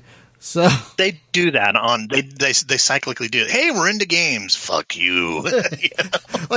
Gaming anywhere. You can game on Xbox and Windows 10 on UWP. Fuck. I'm sorry. Yeah. I'm still mad. So also, I'm hearing really good stuff about the new X-Plane. X-Plane up till now just hasn't done it for me. But some of the guys that are playing the X-Plane 11, because they're got it in beta with some testers, and they're just saying this is the one, right? So I don't know. I think it's going to come down to X-Plane and Dovetail slugging it out. Yeah, I keep 10 around. Simply, I don't really have that much interest in other than just VFR and every once in a while. And are there people Are there people that still do that, air traffic control stuff? Yeah, man. There's a thriving online community, especially since they put the thing out on Steam. It's now everybody can get in multiplayer together real easy. Yeah. So, yeah. That's pretty good. That's pretty cool. I remember people making a big deal about that back in the day. Was you can have real-time multiplayer air traffic control. So? Why would I want to do that? Yeah. I'd rather go outside than do that, if that tells you anything. Holy shit. And I like ATC games, but with other people? No! Yeah. No, thank you. Other people can go to hell. So, I guess the story of flight sims is kind of a sad one. I mean, you had this amazing surge in the late 80s and early 90s, top of the game, like on every shelf in every computer gaming store were tons of flight sims, and you had coverage of everything from World War I to the near future with like Jet Fighter and shit. Yeah. Oh, Jet Fighter. That was, I think, come to think of it, there's your San Francisco sim. And JSF. Remember JSF? That was really good. It was really pretty, at least. I don't know if it was good, but it was pretty. But yeah, then it waned just like space games did. Especially joystick games went away. Yeah, but now that's kind of the FPS. Yeah, the FPS took over. I also blame consoles. I blame Halo. That's kind of an all-in-one FPS console right there. It's kind of all your eggs. How come nobody says I blame SSX Tricky, the greatest game of all time? Yeah, but no, it's Halo. I think the love for Tricky overwhelms any other emotion. It does. I have a buddy who's just like he's like, oh yeah, SSX. I'm like, whatever. The inline skating, aggressive inline is far superior. Wait, are you talking about a specific game, or are you talking about a mode? Yeah, you're right.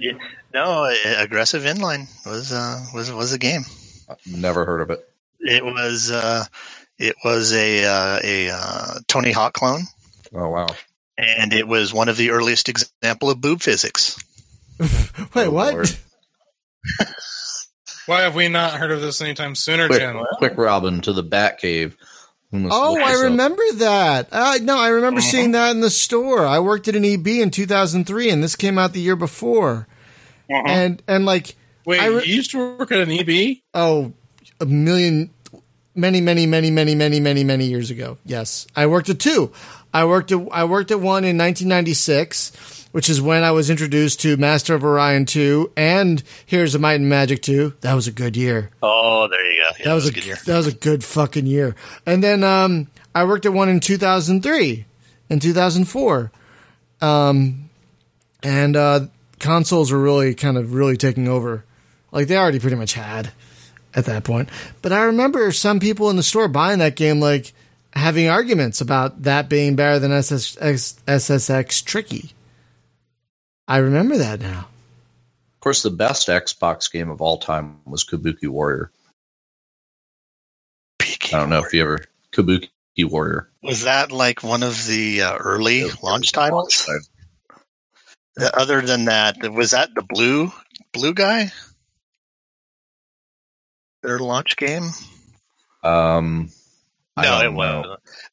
I remember going to a GameStop event here, and they that was when the Xbox came out, and their launch, it was pretty dire, except for Halo. Everything else was forgotten. I think there was an odds. There was some guy, some blue guy, like Azure or something like that, but I don't remember that one. Oh, the Kabuki Warriors. Yes. Yeah, it was like the lamest game. Someone in the chat brought up Strike Commander. Let's talk about Strike Commander for a minute. Is awesome. It's fucking legendary. It's you can get it on GOG, and it's such a good game because I think it's better than some of the Wing Commander games. Honestly, it's hard as nails too, but it's good. It's good. It's rewarding. You feel really good about magic missile into the fog. It is foggy. It is a foggy ass game. It is. They were trying to push so many polygons and textures at time was not ready for it, and it is. There was no 3D acceleration, and it was kind of the Wing Commander engine, but that was one of those games where Origin put out a game. It's time to upgrade my PC. Yep. Yeah. Oh man. Yes. Like, I can't run Wing Commander 3. Oh well, time to spend $2,000. And nothing clobbered my machine like Cybermage though. Oh, well, that was just a poorly optimized game. I don't think that ran good on anything. Yeah, it was kind of a piece of shit. But, yes.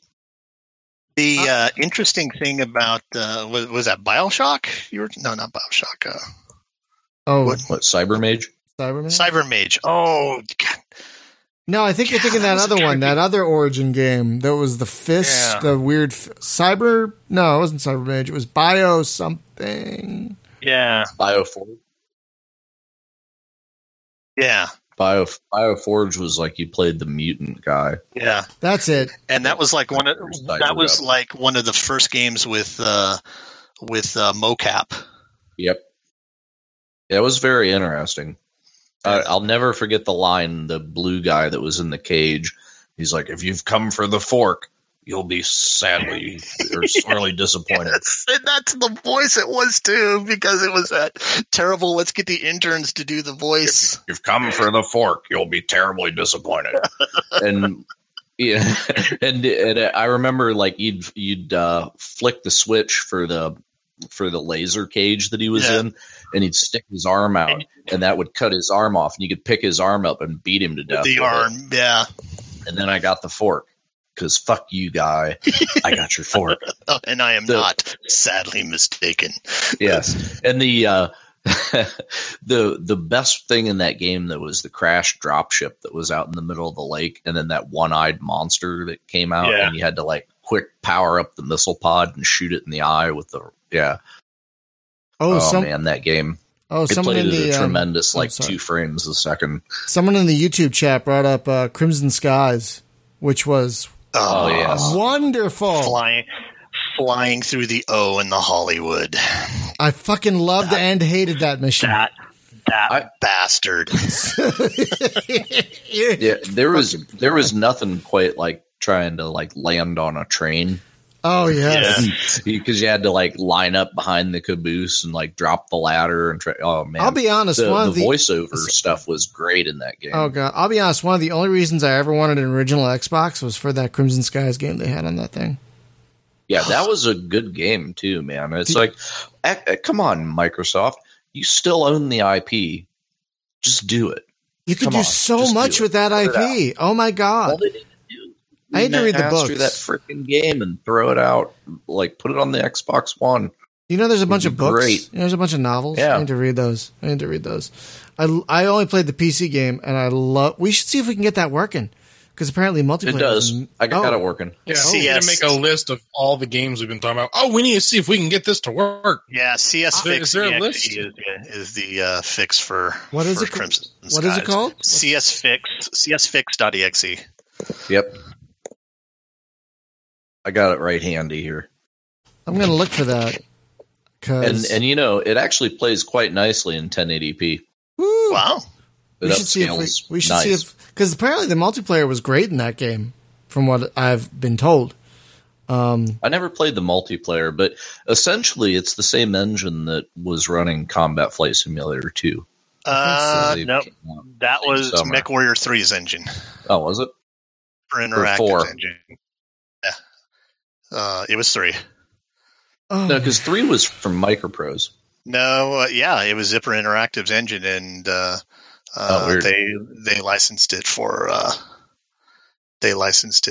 Crimson Skies. Oh, super wild. 4 was a in-house Microsoft engine. Yeah, but 3 was 3 got dead. Zipper, because if you check the credits on Crimson Skies, I think Zipper Interactive's on there. Yeah. They just brought their engine over from MechWarrior 3. Oh wow! Oh yeah, the playoldPCgames.com has an entire article about how to get Crimson Skies working. I love this site. So I have the disc version somewhere. I got to find it because Crimson Skies was awesome. Why can't that come to GOG? What the fuck, Microsoft? You have all these great properties you're just sitting on. Oh, well, they let Allegiance go. They open source that one out. Which we're going to be playing next month. Seriously? We start doing this thing where we play a classic space MMO on the last Sunday of the month, and the last few months have been Jumpgate. But the next few months are going to be Allegiance. And then we're going to do Earth and Beyond, and then we're going to do Star Wars Galaxies. All of those are running because of dedicated fans.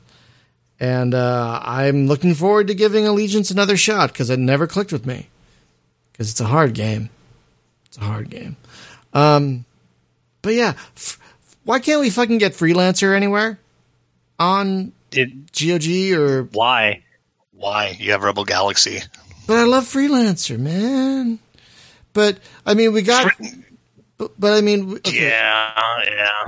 We did get. I was so fired up about the Star Wars things that they were doing. Those never seemed to just pan out, or at least they did, but they were just much less than promised. Oh, you mean Free Worlds?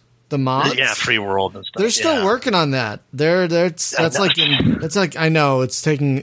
I mean, come on, it's a fan made project. It's gonna take a million years. I mean, some games, like what's that one game, Starfarer? I bought that in 2010, and it's still in beta. Yep, and I was reading his blog the other day. So he had identified some gameplay stuff, and basically was just like, yeah, like all that skill stuff was basically placeholder. So I'm ripping all that out, and we're going to redesign the whatever. So it was like, I don't know, 6 months ago, they jumped into like a major redesign of the guts of the game. So yeah, good luck with that.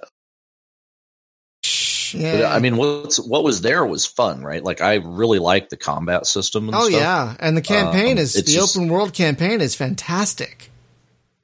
Absolutely fantastic. Hard as shit, but fantastic. Yep. Hey, what's that? Oh gosh, it's the Harrier game that's in development right now. Combat Air Patrol 2. Yeah, yes, I'm waiting. So for how's that thing come? They're still working on it. It's slow. I mean, right now I think it's still training missions and a couple of single missions. I'm still waiting for them to bolt on the dynamic campaign they promised. But it's kind of reminding me of EF 2000 in some ways, which is very good sign for them. Because, me and EF 2000, we love each other very much. Thank you, Kat. That was perfectly timed. Perfectly timed. He's all like, feed me. Yeah. Oh, yeah. They're both like, oh my God, why haven't you fucking fed me yet? God damn it. Yeah. It was like last time I played this thing, it was still pretty rough, right? And he, like, to the point where it was like, yay, missiles work now. So, it's been a while. Yeah, they're still working on it, which, we have so much to play these days. It's fine. Take your time. I'll buy it and wait. I don't mind. And then one day I'll look on Steam like, ooh, there's an update. Yay! New stuff. Yeah, we gotta try and get Crimson Skies to work, you guys. We gotta work on that. Oh my God. Hey, Brian. Yeah? You getting a little loopy over there, buddy? A little bit. Yeah, we should probably start wrapping this up. There was that not Crimson Skies game that came out. It was called Bomb. What? It was on Steam. Yeah, and it's kind of Crimson Skies, but not. But it's purely multiplayer, right? Isn't it? No. It's quite single player. Really? Have you played it? Yeah, I don't know. It's okay. It's hard. It's way hard.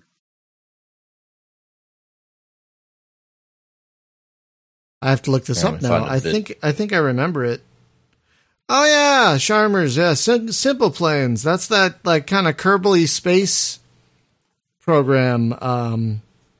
Thing. But a lot more friendly. God, yeah, and in an amazing community. Really. And that CAP, that was an old Psygnosis sim. That was like one of the few sims that they did, and it was on everybody's favorite box, the Amiga.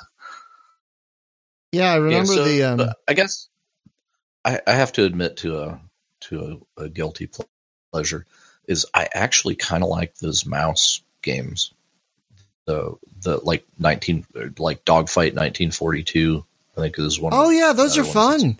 That Flying Tigers one. That game is great. Yep. Have you played that one? The Flying Tigers over China one? That game is fantastic. I forget what it's called, but it's like my guilty pleasure is Secret Weapons Over Normandy. Which I have not played. I've not played it. I loved it. Should I track down a copy of it? Was that that was like an Andy Hollis joint, wasn't it? No, that was the last of Larry Holland's. Or Larry Holland. Totally game. Sorry, got him confused. And that's what I meant. Yeah, and it's I think it's great. It's a little rough, but it has you do interesting things in airplanes, not just you go up and it has you do. And it has you fly a ton of planes, including the flying saucer test beds that they had in the late 40s and stuff. And light as a feather, but really neat and a really neat. That was like a third person game. It was. Yeah. That would make an excellent. That would make an excellent mobile game. Like they could retool it because didn't it? What's the series of mobile flight sims, and then they ported them over to PC. The Strike Fighter. There's Strike Fighters 2, which TK brought over. No, it's not that. It's the other way around. These start. Galaxy on Fire's the space one. Yeah, it's basically like Galaxy on Fire, but with World War II planes. Battle Station Midway. No, although that's an interesting. That isn't one we didn't talk about. Yeah. I own them, but I haven't played them. Should I load one of those up? Are they fun? Are they a good time? I think you should track down Secret Weapons Over Normandy. I will. think you'd have a blast. I totally will. So Shaw Dog in the chat is saying that the developer of the original Combat Air Patrol is the developer of the new one. Yep. What? Yeah, the Amiga guy. Yeah. Wow, I didn't know that. That's kind of amazing.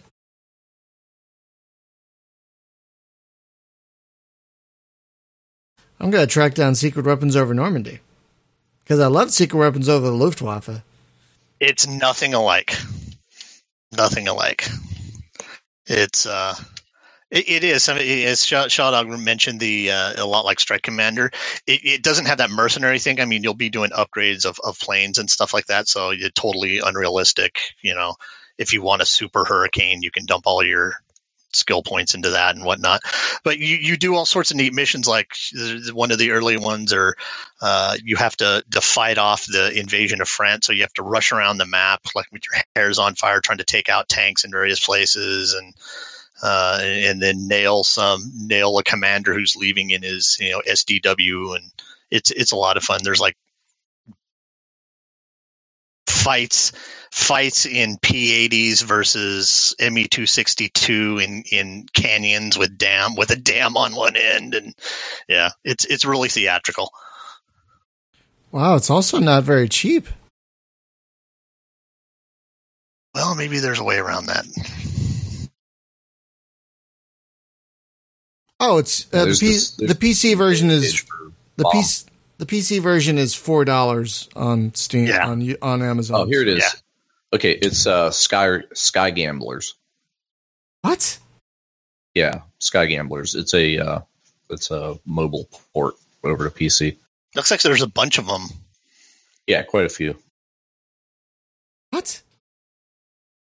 Yeah, those remind me. There's a lot of little games that came out like that were like based on another big sim engine. But this guy seems like he's the Sky Gamblers stuff didn't really do it for me.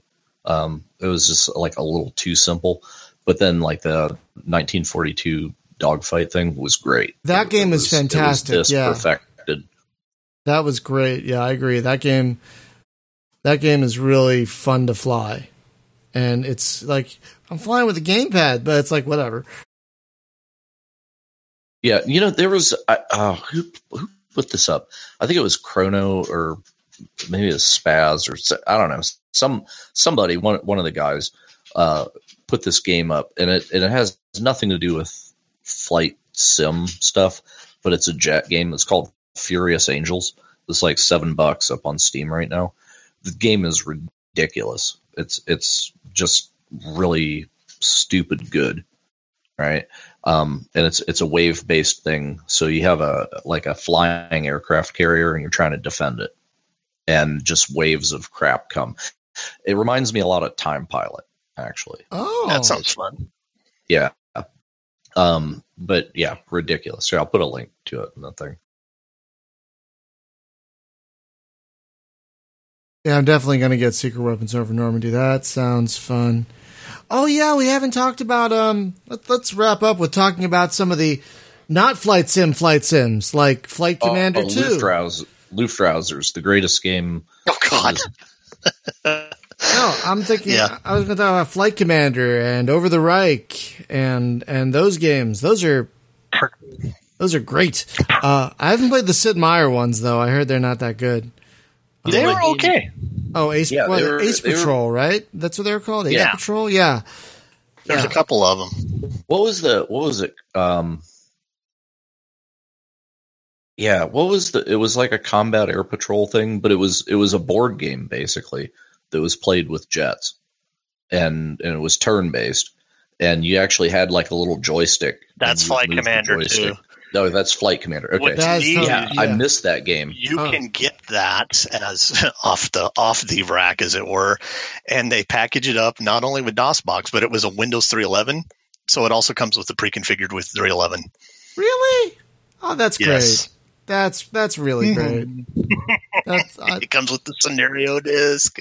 Oh my God! I played the hell out of Flight Commander 2 back in the day. Oh my God, that was such a good game.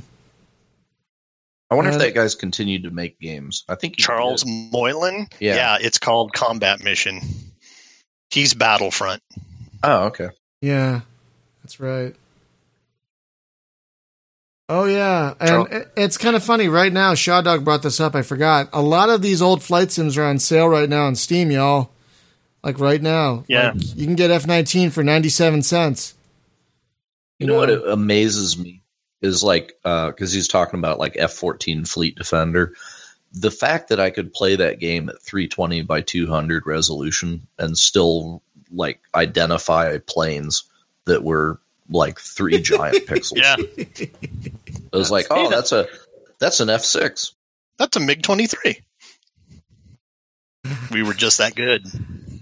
Well, it also helped. We're used to it. They had, well, they used to also like embed, and this carried over into like TIE Fighter and stuff, right?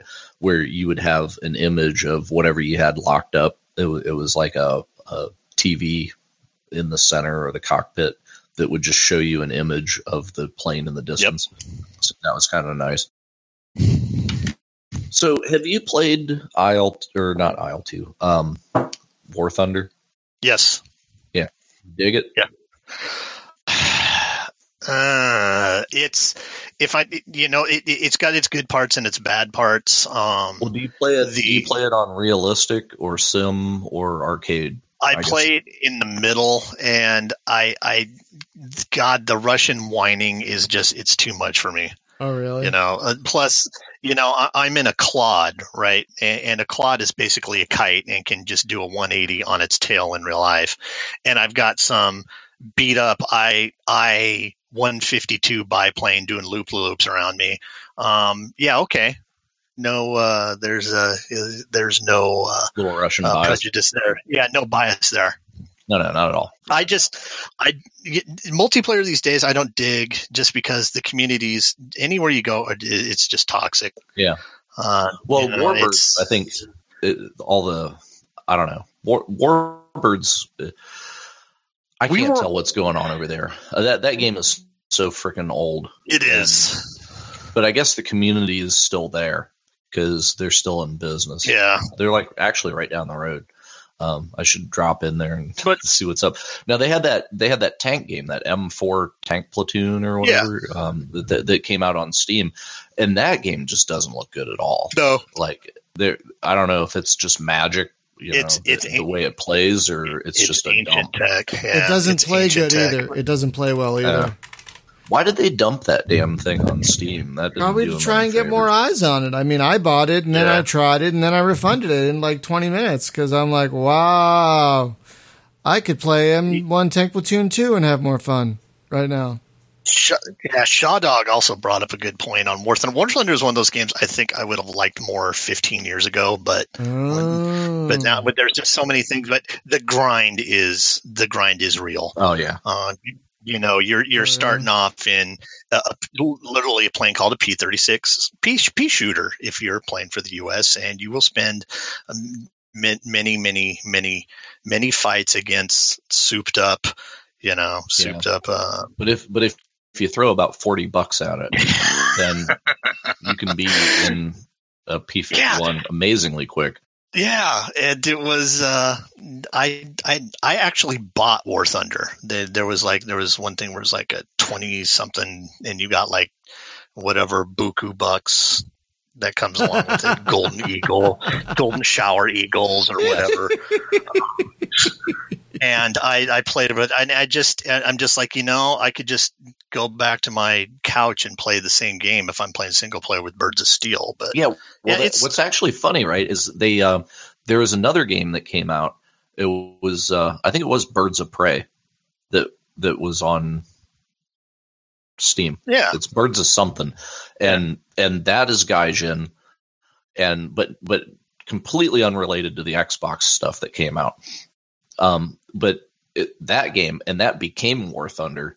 Yeah. So I owned it, and it was okay. Yeah, but all the single player shit from that, actually, you can unlock it in War Thunder. Yeah. If you own it, then you own it in War Thunder as well, if you link the account.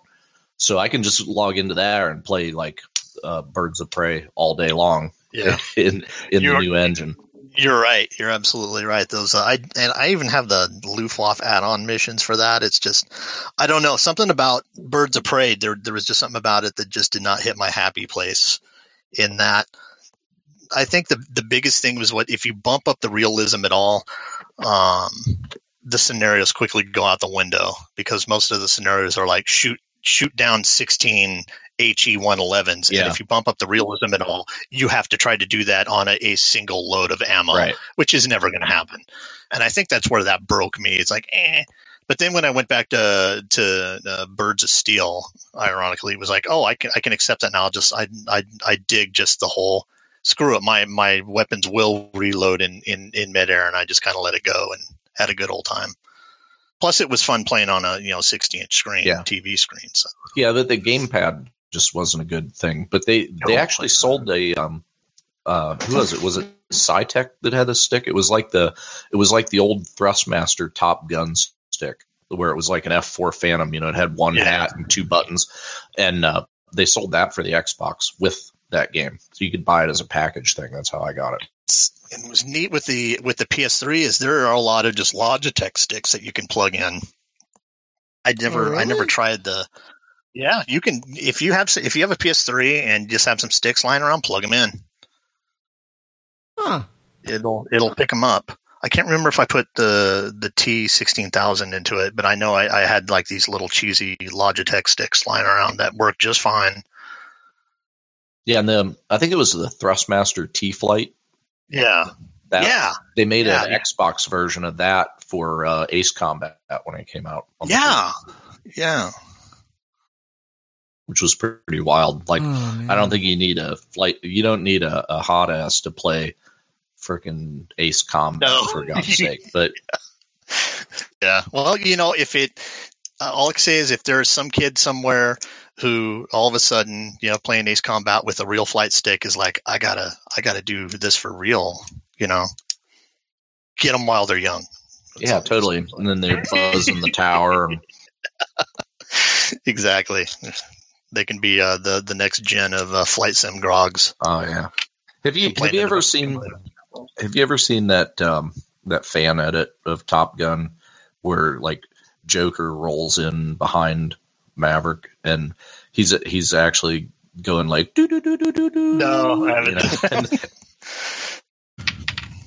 Yeah, and it's very obviously like the guy making the noise, right? Yeah, and Goose is like, Mav's like, dude, he's got lock, and Goose is like, no, man, he's doing that with his mouth. He's like, no, he's totally got lock. Isn't that Hot Shots? No, it was a fan edit. Yeah. would have done on that show. Oh, someone brought up a console game I've never heard of. Someone brought up a game called Damage Inc. Have you guys heard of that one?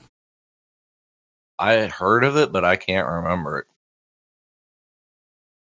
Well, you can get it on the PS3 right now for $4.49 at GameStop. If you want. Cha-ching. Yeah.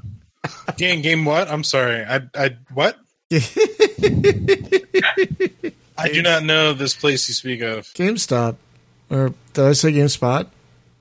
No. What is GameStop? GameStop? Yeah. What is that? What? That's a place for only $5. You could pre-order a thing that you can sell back for $20. It's this really cool pawn shop, but it's just video games. And then and then don't forget to buy a strategy guide. I think really cool is subjective there. Yeah, I think the last thing I bought from GameStop was like the Show 15. Yeah, I don't think I've been in a GameStop in probably 4 years. Yeah. With all of the, you know what they're doing? You know what they're doing all now? of the. Sorry.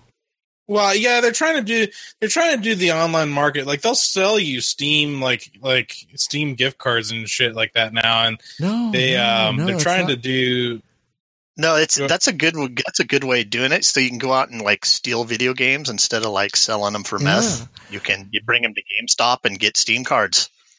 It's the new thing. All the kids are doing it. The reason I still go to GameStops is because if you go in there, you'll see that they have these CD sleeves. And in these CD sleeves, there's just bunches and bunches of them, are loose Nintendo DS games.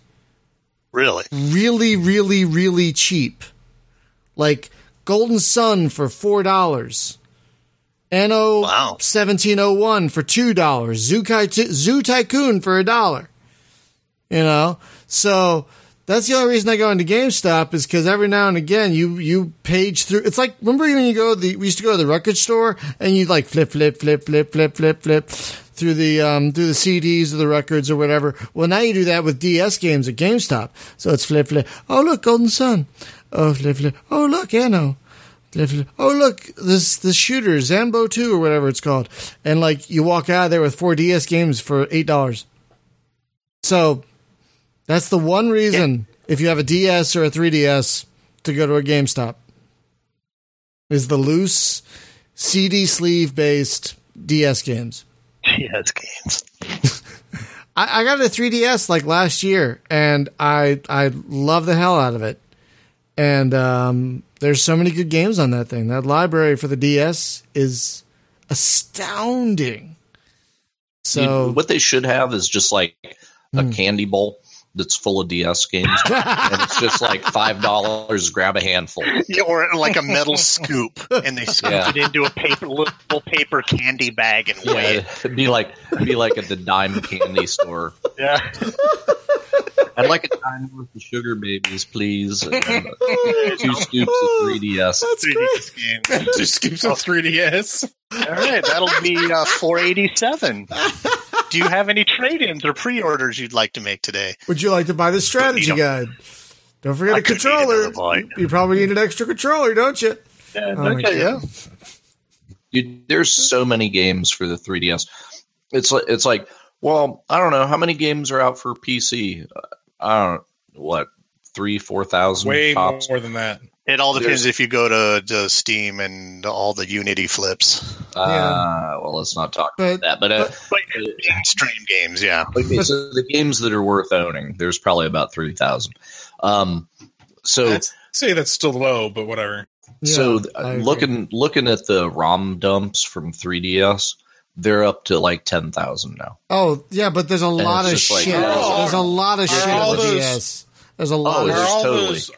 Hold on a second. You say 10,000. Are all of those like legit, or are they like homebrews? Oh no, they're all legit. But some of them might be like one's the Japanese version, the other's the. But there's also like there's also like chef apps and my Mama, dude. Don't diss Cooking Mama. And my pets too, or whatever. Hey, wow. Jim, what was it that you said your new name is today? Oh my god, I don't even remember. Like, it was, my new name's Ultra 360 No Scope Dorito Bot. Yeah, Dorito Bot. Oh my god. Oh yeah, with the air horn. We'll just lastly we'll talk about some console. I mean, someone told me about the Ace Combat series recently, and I just got right. Which one? Ace Combat. It depends on which one. Well, coworker was telling me 4 is like the best one, so I just got that on the PS2 for like $3, and I'm excited to try. Yeah, Ace Combat's kind of like Metal Gear. None of it happens in any kind of order. Oh, really? And the story doesn't make a lick of sense. But at the end, you're kind of like, that was pretty cool. You know, actually, this brings up a good point. I almost forgot about this one. It's a console game. For the Super Nintendo, did we bring this up earlier, or did I zone out? Did we talk about Super Strike Eagle? Nope. No. Wait, what? What's that? Is that the Microprose? Is that the Microprose console version of F-15? I do not know who made it. All I know is it was on the Super Nintendo, and I used to play the shit out of it on the Super Nintendo. Super Strike Eagle. I can't believe I'm just not thinking about this. Yeah, that was when Strike Eagle 2 came out. Oh yeah, that was Microprose's F-15 Strike Eagle 2. And Microprose ported that to everything, including an arcade game. So. Which was awful. Yes. There it is. There it is right there. And I actually thought this was a fun game when I was a kid. Oh, really? Yeah. Well, it's a controller based. It's right, but you can get a lot of great games on controllers. And it's like I'm still discovering how awesome consoles are, you know? Like I just got Battlestar Galactica for the PS2. It's hard as shit. That's actually a quality game there. It's a great game. It's made by Warthog. Lie. It's made by Warthog, who also worked on Starlancer. It's no Diaspora. Well, no, but it's a good game, and it's very challenging. It's got 10 times more missions than Diaspora. That's this is true. This is true. Which is very sad. So let's wrap I know, this right? up. Those guys need to get out of 4X and go back to Diaspora where the world needs them. That I know. So, that was a great show. We should do these random topic shows. Like I think the next random topic show we do is mechs. We should do mechs next at some point. Yeah. We need a mech. We need a mech show because that's probably our other big love around here. We could have the juncture where flight sims and mechs meet, which is Mech Warrior 3025 and I thought you were going to say Desert Strike series. I thought you were going to say some Metal Siege 2, which had those skimmers. It had aeromechs. Yeah, the aeromech things. Yeah, exactly. I would totally take another Earth Siege game if Dynamics would like to dig. I just want Dynamics to get back together. Yeah. Please let Dynamics get that band back together. Maybe at the class reunion. Why didn't that Kickstarter work out? Why didn't that Red Baron Kickstarter work out? I think he's still doing something, though. Demon Sly's still doing something. Yeah, I think he might try again. It wasn't a good Kickstarter. I mean, he didn't really have much to show. And yeah, I mean, maybe he's been kicking the can and now he'll have something to show next time he does it. But I'd kickstart another Red Baron or give me Mission Force Cyberstorm 3. I would pay out the nose for another Mission Force Cyberstorm game. You know, we love mechs around here. Or speaking of Dynamics, Desert Fighters. Aces over the desert. Right. Forgot about that one. Oh my god, such good stuff. It was almost done too. Yeah, I remember wanting that really badly. That was going to be the third and last Aces game. I remember that now. Yeah. I remember the previews. So, folks, thank you for listening. Just a quick programming note. Again, a couple programming notes. We are still running our podcast review contest for a few more weeks, where if you, and there'll be details on this on the blog, if you go to iTunes and write us a review and then screenshot it and email it to contests@spacegamejunkie.com, you'll be entered to win a bunch of keys, like all the Wing Commander games on GOG, for example. which is no small treat. So, head over to iTunes and please leave, because apparently the more reviews you get on iTunes, the more visible you become on iTunes. So it's a win-win for everyone. It's good for you. It's good for us. So that would be awesome. It's better for you. It's better for them. What is that from? I know that. What is that? Star Trek: The Voyage Home. Oh God! Help me, help you. Transparent aluminum. Oh my God. And do you have any more colorful metaphors that you'd like to lay on us? So on Thursday, double dumbass on you, and so forth.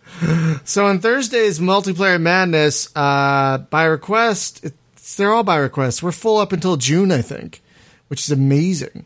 We're going to be playing Mech Warrior Living Legends, or maybe trying to play Mech Warrior Living Legends, because I've never played it. So I'm excited about all right. that.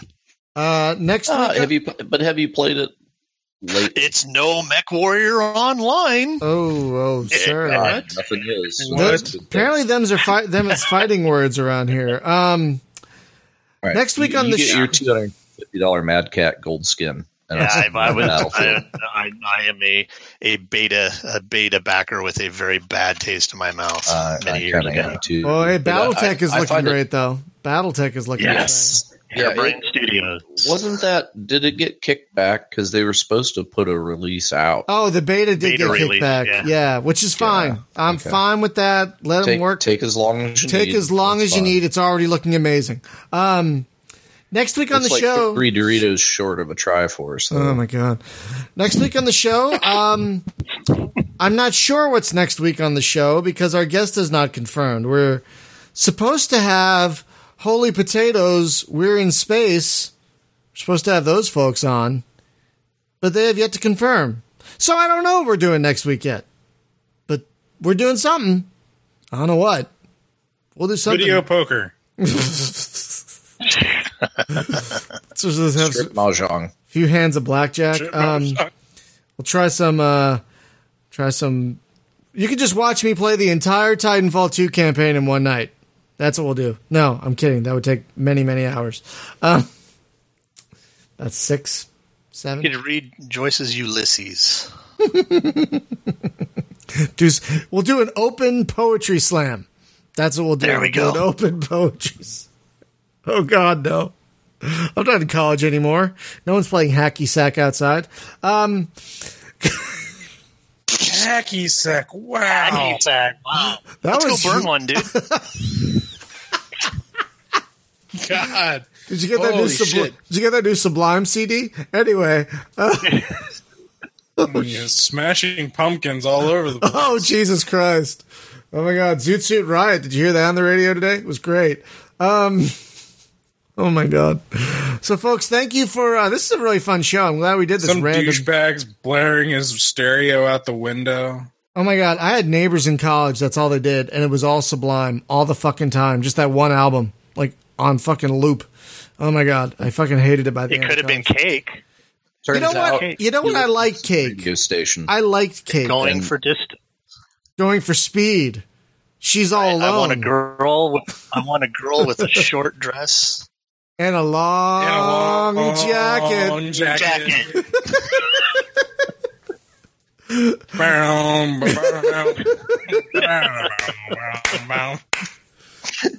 No, if you want to go full 90s, you just go. You remember that song by Crash Test Dummies? Oh, Jesus. Yes. Or we could bring out Sixpence None the Richer and have someone get a makeover and come down the stairs. You know, okay. Or just our closing show rant is coming to an end. He's all that anyway. I'm not sick, but I'm not well. Folks, thank you for listening to this slightly different show, but we had a great time, and we hope you did too.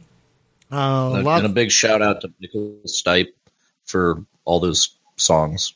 And I guess the big takeaway is we miss a lot of flight sims. We'd love it if they come back. If you're a developer out there wondering as much as I miss REM, actually. If you're a developer out there wondering what to make next, please make the next Jane's FA-18. Just or strip mahjong. Or no. Or yeah.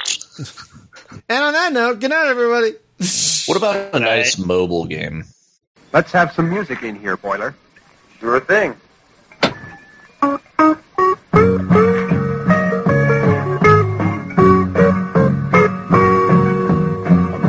Sunshine down, but I see only one. When I think I'm over you, I find I've just begun. The years move faster than the days. There's no warmth in the light. And how I miss those desert skies. You're